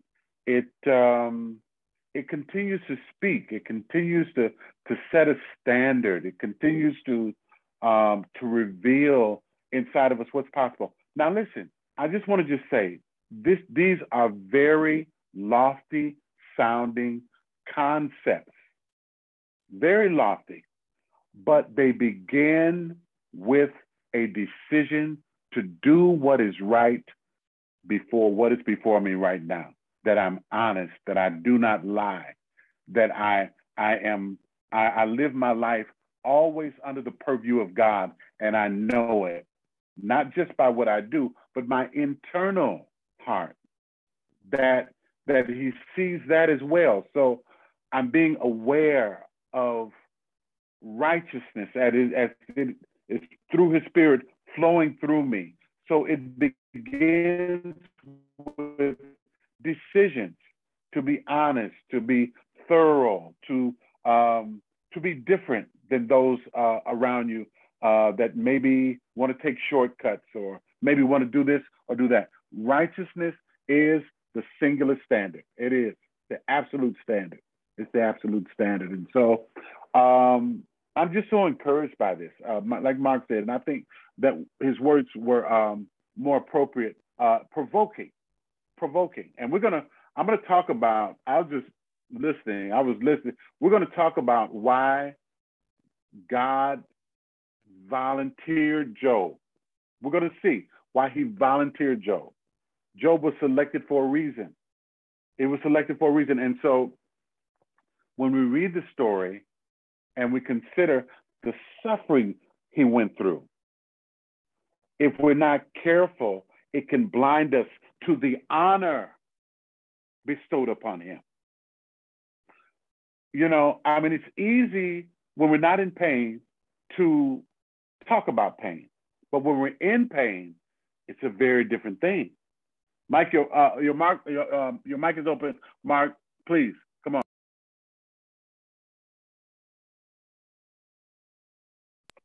No, Mark, your mic is open. Oh, my mic is off. Did you want to say something? No, I'm fine. Oh, okay. Oh, okay. All right. So, when we talk about Job, we see the issue of his suffering, and his suffering becomes more pronounced. It becomes more magnified than the honor of this man. Like Mark said, being chosen, being selected, being bragged upon to be selected. And we're going to talk about why he was selected. But you all, there is something, and I'm not lessening or belittling going through pain and suffering. I don't like it. But one thing I do want to do, I want to please God. I want to please him. And so Job didn't seem like he was afraid to lose anything, even though he had a lot.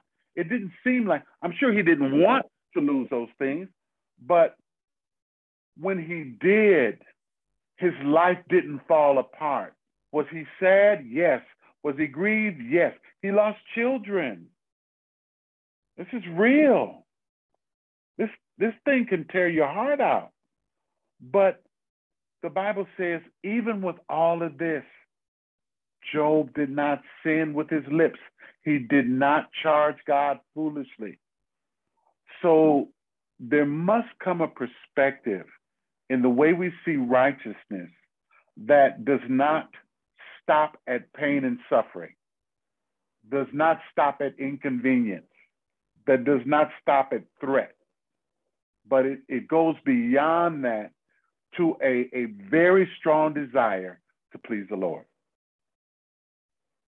To please the Lord. And when Job said, though you slay me, yet will I trust you, that was not poetry. That was a conviction of his heart. That was revelation. He had come to that place in his love for God that he said, even if it came down to me being slain, I will go down trusting you.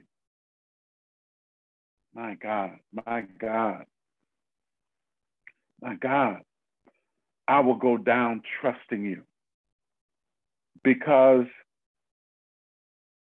it comes down to what Peter said, you all. People were leaving Jesus because he started talking about, unless you eat of my body and drink of my blood, you'll have no part with me. And people started leaving him. They thought Jesus lost his mind. They thought he was talking about cannibalism. And he turns to Peter. He said, Peter, will you also walk away? And Peter says, where am I going to go? See, that's the thing. Many times people have options. But when we don't have options, that's the place where we there's no more negotiation. If we make God our first and final option, that God, I can't leave you. I won't leave you. Though you slay me, yet will I trust you. It's a conviction of the heart that is born out of revelation and sight. It really is. It's not a feeling. It goes beyond feeling. Because Jesus, and I'm so glad this passage of scripture was in there, Jesus, as righteous as he was, when he was praying in Gethsemane, he said, Father, if there's any other way, let this cup pass. For 33 years, Jesus knew this day was coming. It was always in his windshield. It was always in the forefront. Every day he was getting closer to this day, and he got to the precipice and he said, Father, if there's any other way. So to have these feelings about pain and suffering, Jesus did. So that's not a bad thing. The thing becomes, how far are we willing to go with him? How far are we willing to go with him? How far? And when I consider his love for me and what he did for me, I mean, there are a lot of things I can't imagine, but telling him no is right about the top. Telling God no, I can't do it. I can't. I mean, I can't do it. All right, so it just gives us something to think about. It really, really does. Thank you so much, Mark. Is there anyone else with any thoughts on this? Any comments? What did you see? What are some initial impressions that's hitting your heart now? It's sobering, no doubt. It's sobering. This issue of righteousness, as I said before, we don't want to miss the honor inside of this trial, focusing on the pain. Because as bad as it looked, God gave grace to Job. He gave grace. He gave grace. There was mercy, even though it didn't look like it. There was mercy there. And we're going to talk about this in our second half. But if there's someone else, you have something you'd like to share about this, something you see, I'd love to hear from you. Yes, Kevin. Yes, Kevin.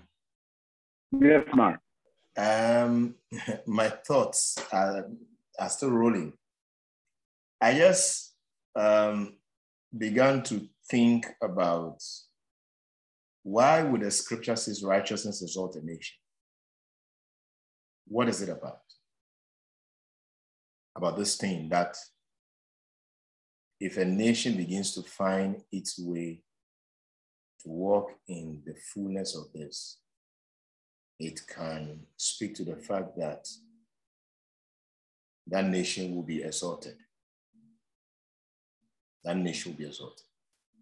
Then I started thinking about Abraham negotiating with God concerning Sodom and Gomorrah. And I'm wondering, look at the conversation. What if you find, is it 15? What if you find 10? What if you find 5? God says, I will not destroy this nation. Then I think about the Bible saying the righteousness of the believing wife saving the unbelieving husband. My God, this thing is really powerful. Just imagine, in Ghana right now, there's something that is happening. There is a bill against, I don't know if you know how to pronounce it, but it's a long-term LGB something Q plus. And they say the plus is you can add, is convoluted, you can add anything at all. And there is this group of politicians who have designed, some of them are lawyers, some of them are very learned, they are doctors, just a few of them. And they are parliamentarians, like the Senate in America. They've designed a bill and proposed it to the Ghanaian parliament, and the debate is on. And one of them happened to have been interviewed by CNN. Kelvin, just imagine, or any of us, just imagine within our little cities and states and countries, if we do have these caliber of people at the helm of affairs, righteousness exalts a nation, indeed. God will not destroy Sodom and Gomorrah if indeed he could have found 5. May God help us. May God help us truly live this thing out and build it. As we look at Job and look at the description of the platform of righteousness, the state of his righteousness, how it touches the varied dimensions of the society, this thing has power to redeem. Thank you. It really does. It really does. You know, I look at the mercy of God in negotiating with Abraham. And it goes back to the passage of scripture that says, it's not his will that any should perish, but all should come into the knowledge of the truth. And what I see inside of what you just said about the Sodom and Gomorrah thing, we see Abraham standing there as an intercessor wanting to intercede, but the Lord allowed Abraham to walk all the way through it so he would gain God's perspective. Yeah, God, you're right. There's not even one righteous person here. I see why you're going to destroy it. But look at his willingness to walk with Abraham through that and to negotiate so that Abraham could come to a place of calibrated sight so he could see why God had made that decision and how God was not hasty in destroying and gave Abraham time to look for righteous people. Oh, I just see the righteousness of God in it. I see his mercy in it. I see his love in it. I see it in Abraham. I see it in God. It's a beautiful thing. But when God says he's going to destroy something, he is coming out of his sovereignty that is totally righteous. His judgments, Romans 11:33 said, are past finding out.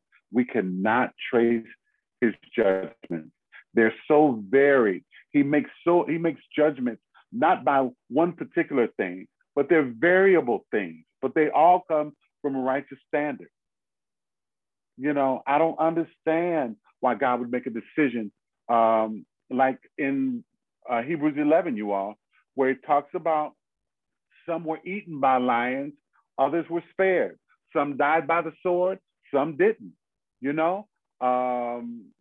Some came back to life, others did not. All in that hall of faith. You had 2 different scenarios, but all of them came under that heading of faith, even though they had different outcomes, you know? So, yeah, this is really something. This is really something about righteousness. And I want to really encourage us to choose righteousness in every situation. Choose righteousness. Choose the standard of God. What is the standard of God?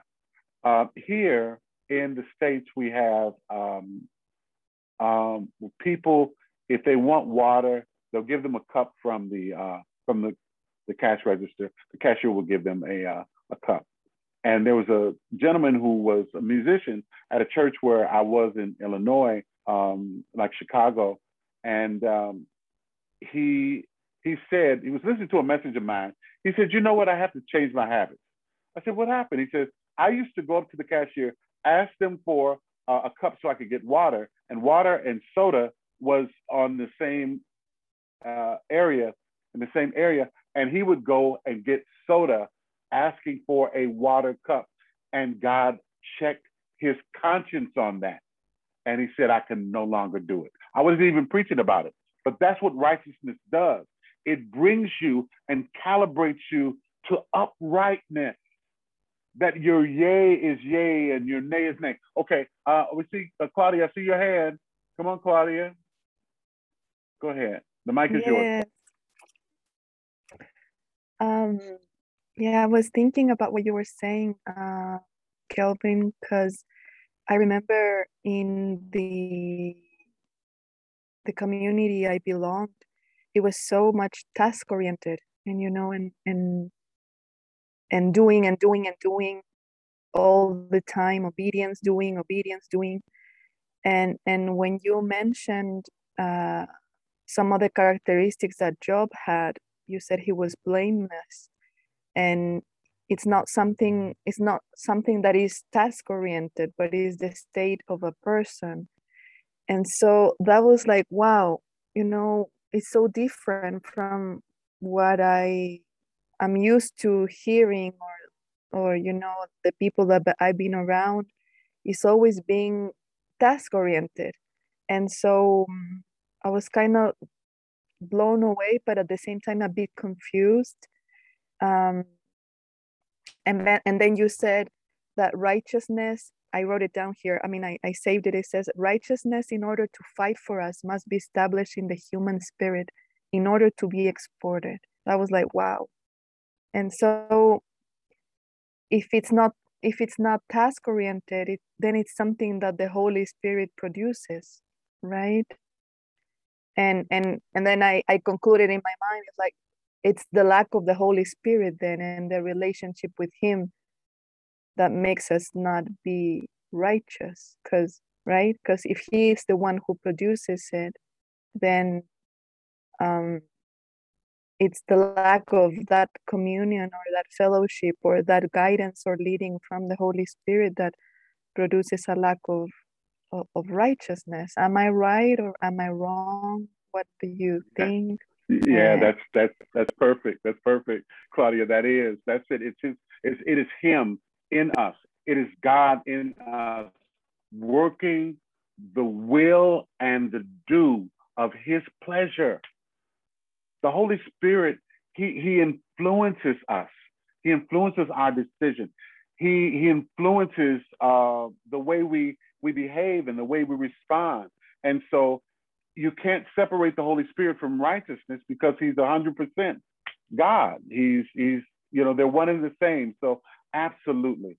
And so when we talk about righteousness being established in the human spirit, it must be installed. It must be, the righteousness must have roots, and roots are developed over time. So as we continue our practices, see, like with Job didn't get there overnight. He committed himself to being blameless over and over and over again. Even when he was covering his children with sacrifices, you read there in the first or second chapter, the Bible said this he did regularly, just to cover his children, just in case they did something that was unpleasing to God.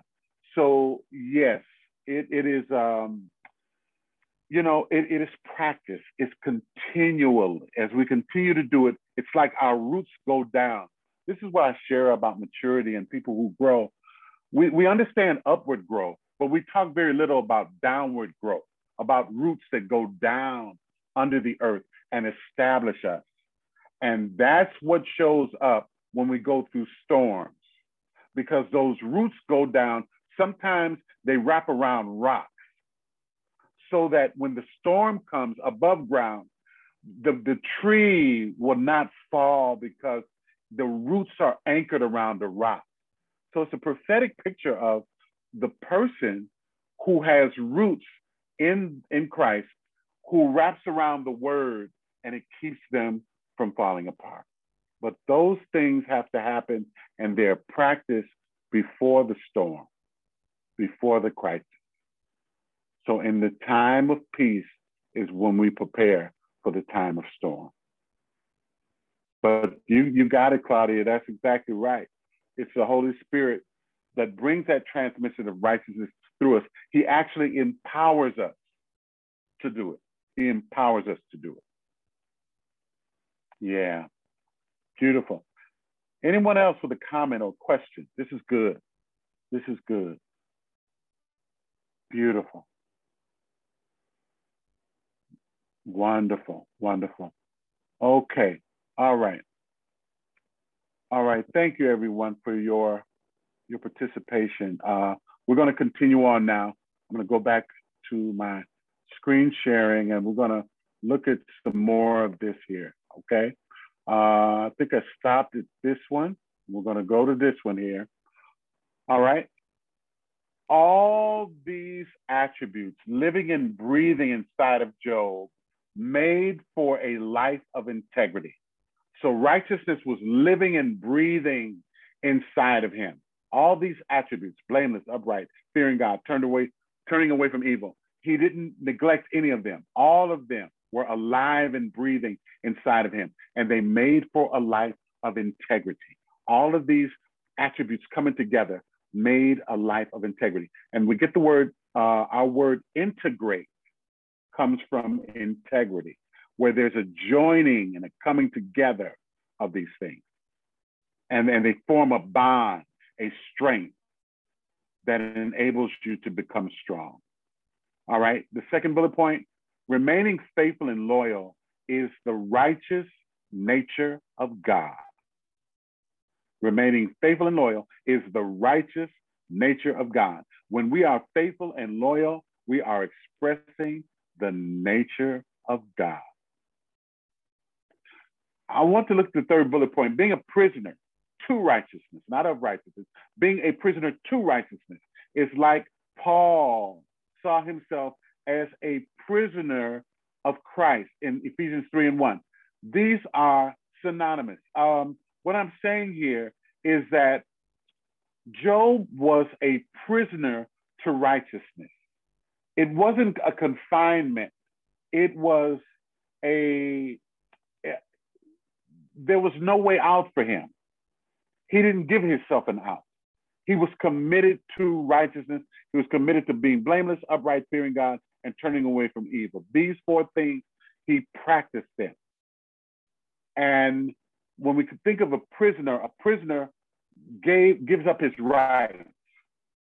And that's what Job did. He abandoned his rights to take on these four things coming from the character of God that he wanted to install in his life.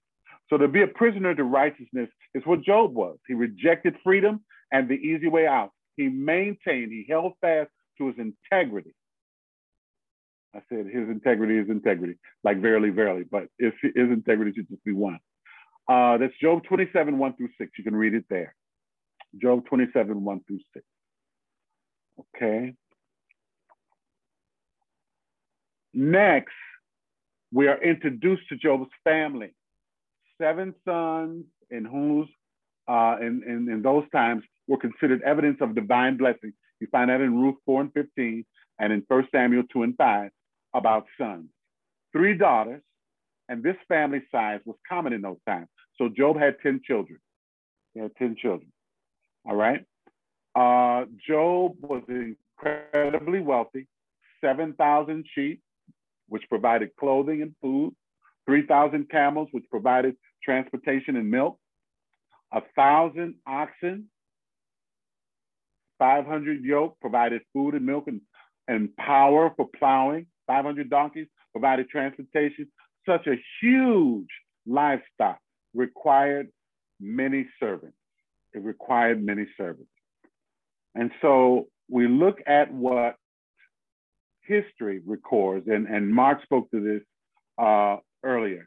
History records Job as the greatest man among all the people of the East. That's what history said. It's not what God said. It was similar to what God said, but they were calling Job the greatest man of all among all the people of the East because of what he owned, not because of who he was. God spoke to his internal architecture. God spoke to about Job from his inside, not his resources. Okay? God gives a different assessment of Job than history does. History says Job was the greatest among all people of the East. God says, my servant Job, see, that's the first thing he says, my servant Job. All right. The history didn't record him as God's servant. They didn't know him like that because God was looking at the righteousness inside of Job. That made the distinction between what history said and what God said about him. God said, my servant Job, that there is none like him, not in the East, like history says, all the greatest of all the people of the East, but God says, there's no one like him on earth, because God knew who was in earth. And Job stood out. Now, history does record him as being blameless and upright and one who fears God and shuns evil, but God adds, he's my servant, and there's none like him on the earth. And when Satan took away his, touched his resources and his family, and this is what the Lord added in that part right there, and still holds fast to his integrity, although you incite me against him to destroy him without a cause. Remember, Job was innocent. Job was an innocent man. This wasn't God's punishment. And this is why we have to find a lens, the proper righteous lens to look through, to see what was actually happening with Job. Job was not being punished by God. And we're going to get to that in a second. He wasn't punished by God, okay? All right, now let's look at this. Job 1 and 8. He volunteers him twice. Job 1 and 8. God volunteers Job the first time to Satan. Then the Lord said to Satan, have you considered my servant Job, that there's none like him on earth, a blameless and upright man, one who fears God and shuns evil. Now God volunteers Job again in Job chapter 2, verse 3. Then the Lord said to Satan, have you considered my servant Job? There's none like him on the earth, a blameless, upright man, one who fears God and shuns evil and still holds fast to his integrity, although you incite me against him to destroy him without a cause. So this is the next time that God volunteers Job. Now, I don't want to seem redundant in this, but I want you to see that there was a strategy for God to choose Job. There was a strategy. So Satan answers. Now watch this. So Satan answered the Lord. This is in verse 9. Job 1 and 9, I believe. So Satan answered the Lord and said, does Job fear God for nothing? Have you not made a hedge around him, around his household, and all that he has on every side? You bless the work of his hands, and his possessions have increased in the land. But now stretch out your hand and touch all he has, and he will surely curse you to your face. There are several things wrong with Satan's assertions. Several things wrong with his assertions. Number one, he assumed that Job's life was built on what he had. Number two, he considered, notice what it says here. I want you to watch this because this tells us something here. We have to read inside of this. Have you not made a hedge around him, around his household, and around all he has on every side? You have blessed the work of his hands, and his possessions have increased in the land. Now, isn't it interesting how Satan gave so much attention to Job? He studied him. He realized he was hedged in. He realized his household was hedged in on every side. He realized that that God had blessed the works of his hands and his possessions increased. So he's been studying Job for a long time, looking at him. And here's the real deal right here, you all. This is what I don't like about Satan. One of the many things I don't like about Satan. Satan, how did you know a hedge was there unless you tried to breach without God's permission? How do you know a hedge was there? Because you tried to get to him and you found out you touched an electric fence.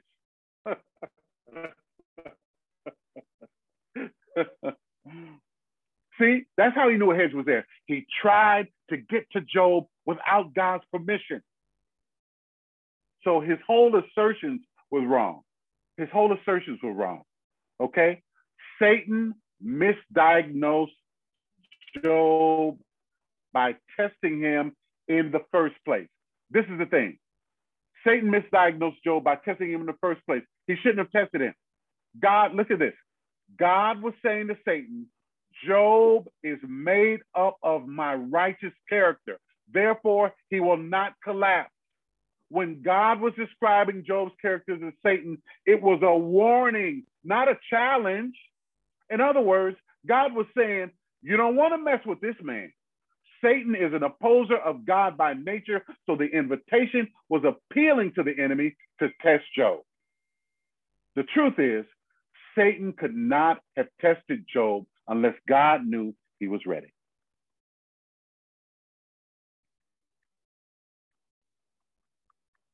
All right? That's what Satan doesn't know. God is a whole lot smarter than him. You can't even ask for him until I see he's ready. You can't even ask me. You can't even approach me. That's how much power you have. You can't even approach me. It's the same with Peter. Satan asked for Peter, and the Lord said, Peter, I pray for you that your faith don't fail. Satan can't even ask for us unless God feels we're ready. So when God was volunteering Job, God was saying, my son is going to make a fool out of you. You don't know him. He's made up of the stuff that's in me. He has my nature, my character inside of him. He's about to show you up. It's the same way with Jesus in the wilderness. The Holy Spirit led him into the wilderness after the baptism, because God opened up the sky at the end of Matthew chapter 3, and he announced to the world, this is my beloved son in whom I'm well pleased. And immediately the Holy Spirit,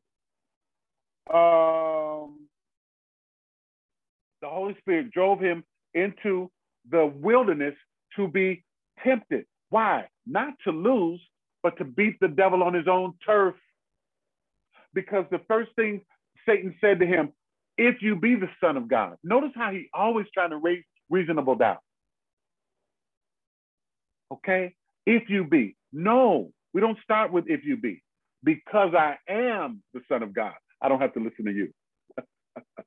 Because I am the Son of God. We're not ifing. God has given me a identity. There's no ifs, ands, or buts about my identity. I am who he says I am. Even if I don't feel like it, I'm who he says I am. Not what you call me, not what you believe I am. I'm who he says I am. And Jesus knew that going in with his identity. And so he passed every test that the enemy gave to him. And this is something similar that happened with Job. It wasn't an offer. It wasn't a challenge. It was a warning. Don't mess with Job. I know you want him, but don't you mess with him. Everything you say he's going to do, he's not going to do, because he got my stuff in him, and he won't collapse. He won't collapse. All right? Another misdiagnosis was Satan's zeal in trying to test Job before God authorized. Satan tested Job and came up on the hedge that he couldn't breach. Righteousness made Job impervious to Satan's attack. I submit that the hedge wasn't placed there by God. Otherwise, all of God's people would have one. But Job's practice of the virtues and the 4 righteous pillars built the hedge. His practices caused him over time to become immune. And the only way Satan could come in was that God opened up that space for him to come in. But his righteous practices hedged him in. Righteousness confuses the enemy. He has no reference point for it. So this is why he was losing from the beginning, because he didn't know who Job really was. All Satan knew were people who were proud about what they had. Their lives were built on their assets. Their lives were built on their family. Their lives were built on their education. And so he's saying, all I have to do is take his stuff and he'll curse you. He had no concept of what righteousness does, how righteousness establishes a person. Satan had no clue because there's no righteousness in him. He can't have a reference point. So here was Satan asking for trouble. He was asking for trouble. And God was warning him, don't mess with Job. He's the wrong guy. There's nobody like him in the earth. But you know how Satan is. He got thrown out of heaven. So he doesn't listen to what God says. He's capable of listening to what God says.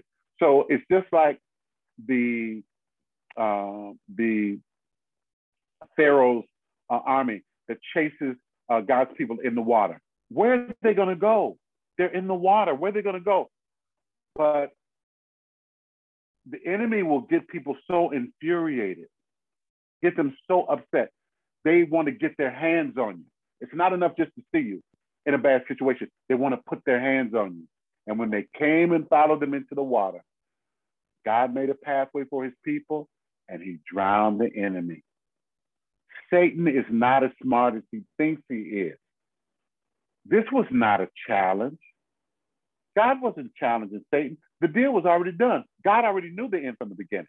Job didn't and Satan didn't, but God knew. Okay? So righteousness confuses the enemy. He has no reference point for it. So when we're righteous and we build and we live on that righteousness, and that righteousness gets roots, after a while, we can become immune to certain things. We can't even be touched by Satan. That's what the practices of Job is showing me in this.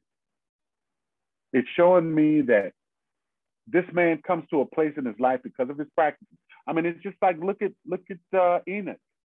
Enoch, something very simple, walking with God for so many years. A simple thing, putting one foot in front of the other. Every day, walking with God. Till one day, God had enough. And he says, you know what?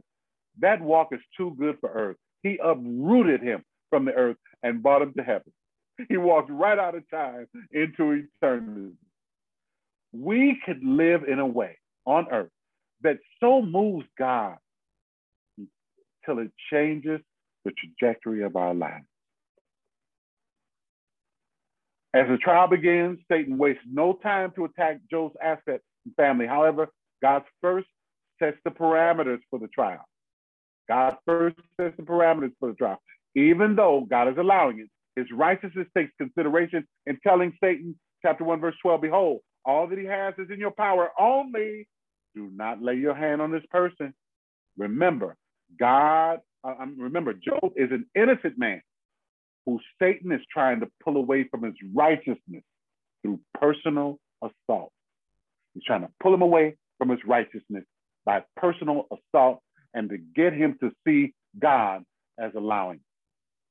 But it didn't work because Job was righteous. Satan never knew that. He thought if I could just take his assets, if I could touch his family. And when Satan saw that it wasn't in that, he was exhausted. Then he comes back to God. And God says, okay, touch his body, but don't touch his life.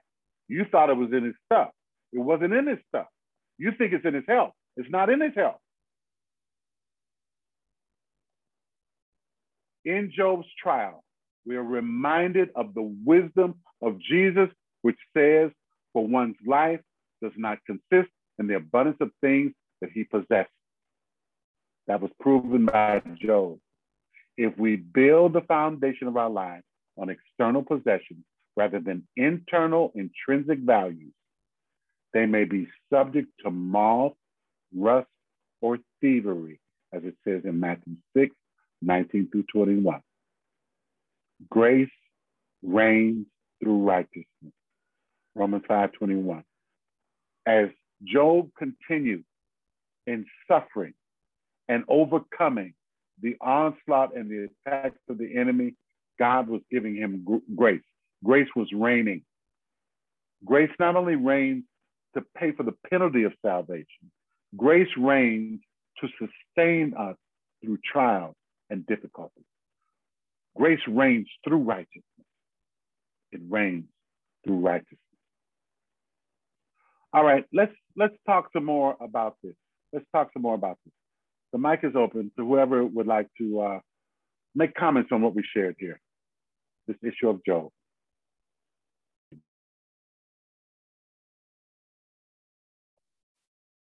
Can I just say something very quick, Kelvin? Yeah. That I remember when you said that Job's immunity, that Job in that in a way created a hedge in his life.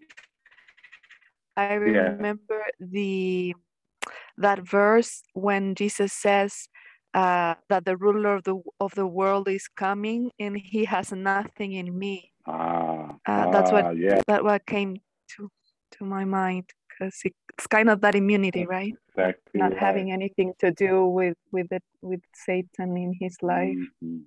That's good. That's good, Claudia. That's good. That's it exactly. I mean, this is the place that we're striving for in God. This is the place that we're yearning for, to get to that place. Did you hear what Mark said earlier? Mark was talking about what an honor to be selected, to be chosen, to be tested in that way. Amen. What an honor. You know, it comes from a perspective that is not born of this world. It isn't.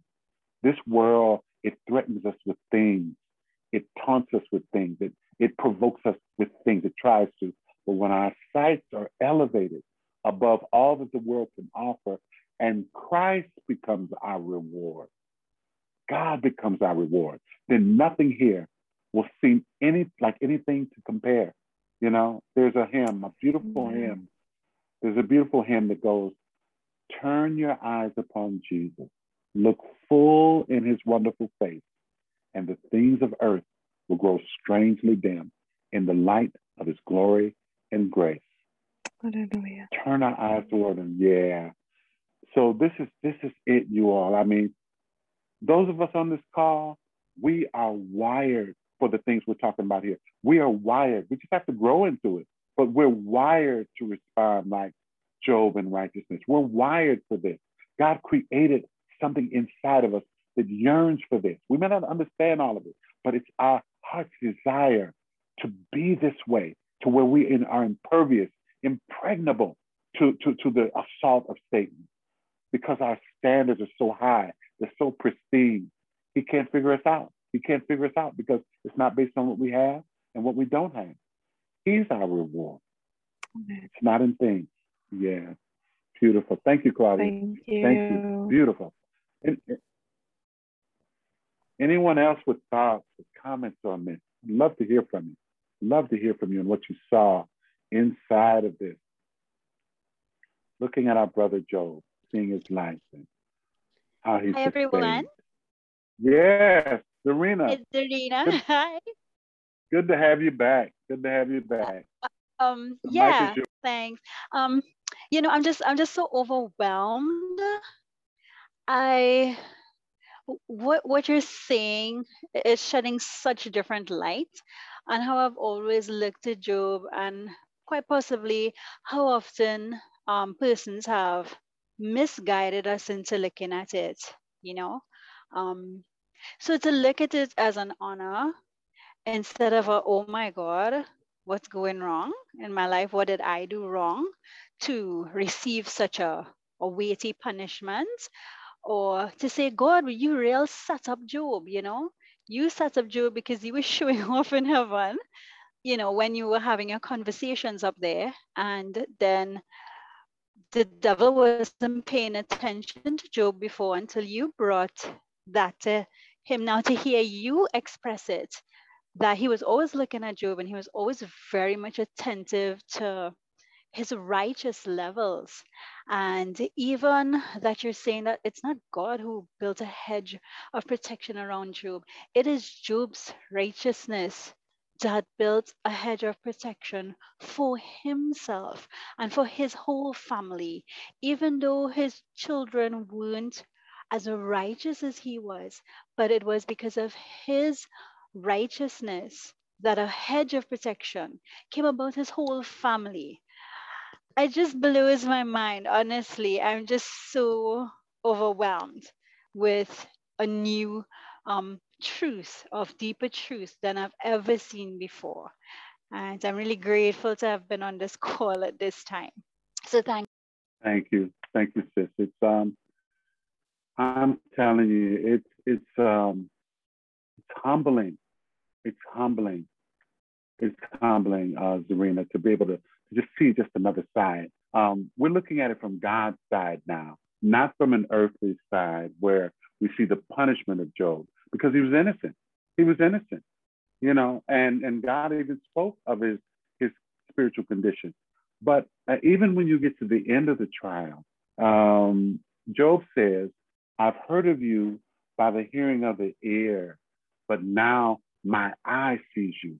So with everything that Job had going right for himself, there was still a perspective that he needed to see God shining through.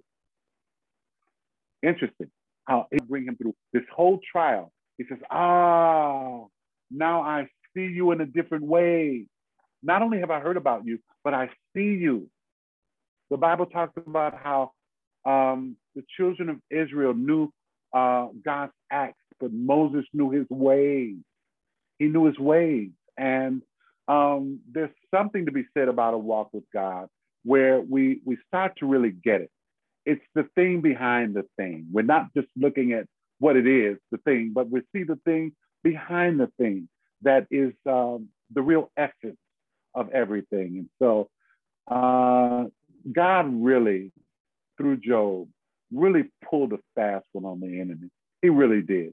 And where Satan he's always at a deficiency when we're righteous, because he has no reference point. He has no way of blocking it. He has no way of doing anything of any consequence that God doesn't approve.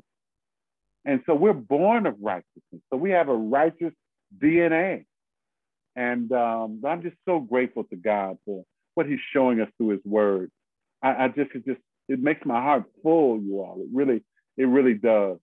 It really does. And the best is yet to come for us. It really is. I really believe we're in a preparation season. I really do. But God wants to shine through us brilliantly. He wants to empower us to be able to live here on earth with strength and with power and with grace, that we would be that light, the shining light that he says in the book of John. We'd be the city on the hill, that this is his desire. And so our testing sharpen us.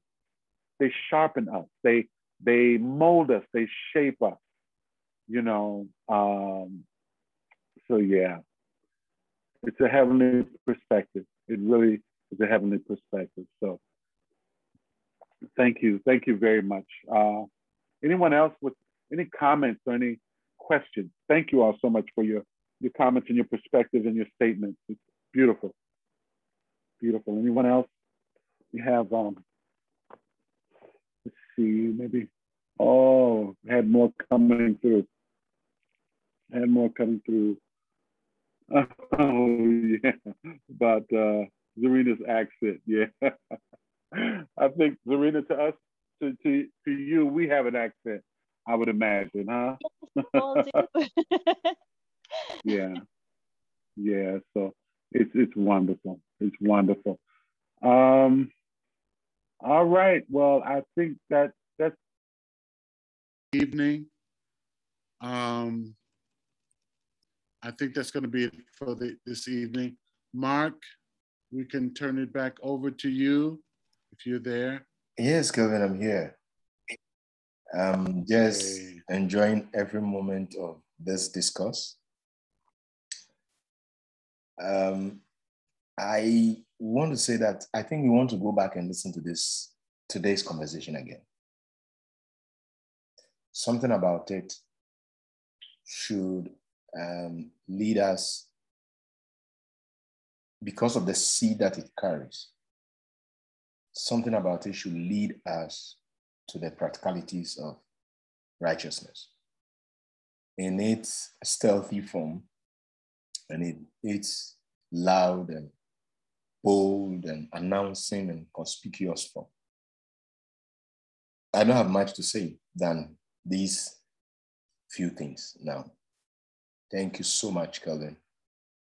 And we're looking forward to the next weekend, the next Thursday, as we continue to deal with these issues. I am one person, when a process starts, I would like to experience that process, engage it to unravel its full capacity.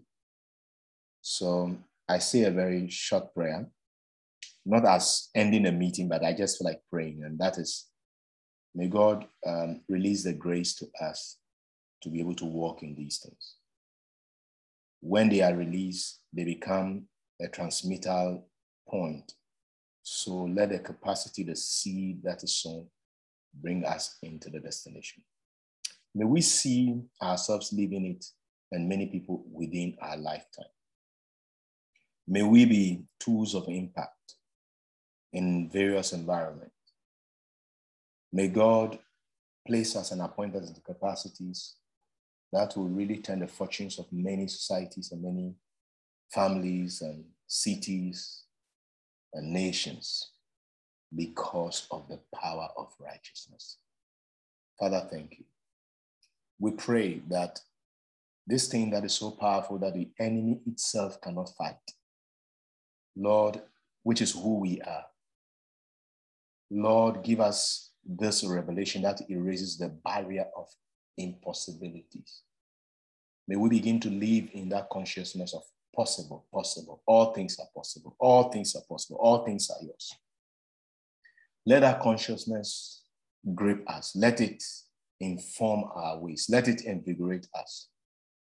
Let us begin to live outside from within the currency of righteousness. Let us begin to live out of the economy of righteousness. Let us begin to live out of the very presence of righteousness. Lord, what is it that made this thing what it is? Cause that thing that is living with us, living in us, who we are, let it break forth. Unless a grain of corn falls to the ground, it abides alone. Father, let this grain of who we are, this portion, fall into the soil of this time. Lord, we open our heart to say, bring us through. We want to evidently, practically live it in every facet of our existence. We want to be that persuasive force in the darkness. We indeed want to be that convicting aroma without words being spoken. We want to be that dominion and convicting power of righteousness without we announcing we are preachers. May just our posture in an environment strike the terror in the hearts of evil. May just our posture sitting and even just getting involved in our day-to-day and normal activity, let the enemy be bothered. Thank you, Father. We bless you. Lord, I pray that everybody that is on this call and anybody listening to this audio and watching this video now, Lord God Almighty, will have his or her needs met spiritually. Some of us have needs of relationship, real relationship, companionship and all. Some of us have real need for money. Lord, some of us have real need of business breakthroughs. Lord, some of us have real need of breakthroughs and family crisis and accommodation issues. Lord, some of us have real need in laying hold of our purpose and walking in it and living it powerfully. Oh God, let nothing stop us because we are unstoppable, except you. We thank you. We give you all the praise. Let provisions be released. Lord, bless Kelvin, protect him, shield him. Lord, meet him at the point of his need. Meet Brenda at the point of need. Lord, whatever they desire, Lord, we know that this righteousness of you causing the landscape to change. You do awesome things when we did not even look or ask. Let it begin to happen to Kelvin and Brenda. awesome things that they didn't even ask. Father, let our righteousness begin to bring deliverance and salvation to our environment. Thank you. We bless you for opening our eyes to see who we are and to live out of this. In Jesus' name, amen. I mean, I just feel like praying these things, not in particular to end the meeting, but those are some of the things in my heart. Friends, it's been good. Anybody have any comments, any thoughts?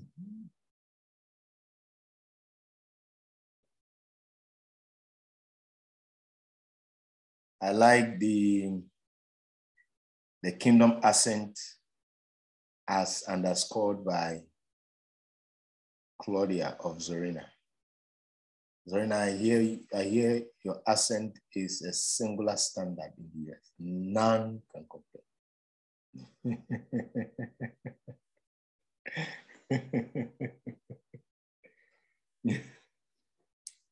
It's beautiful, beautiful. That is what it is.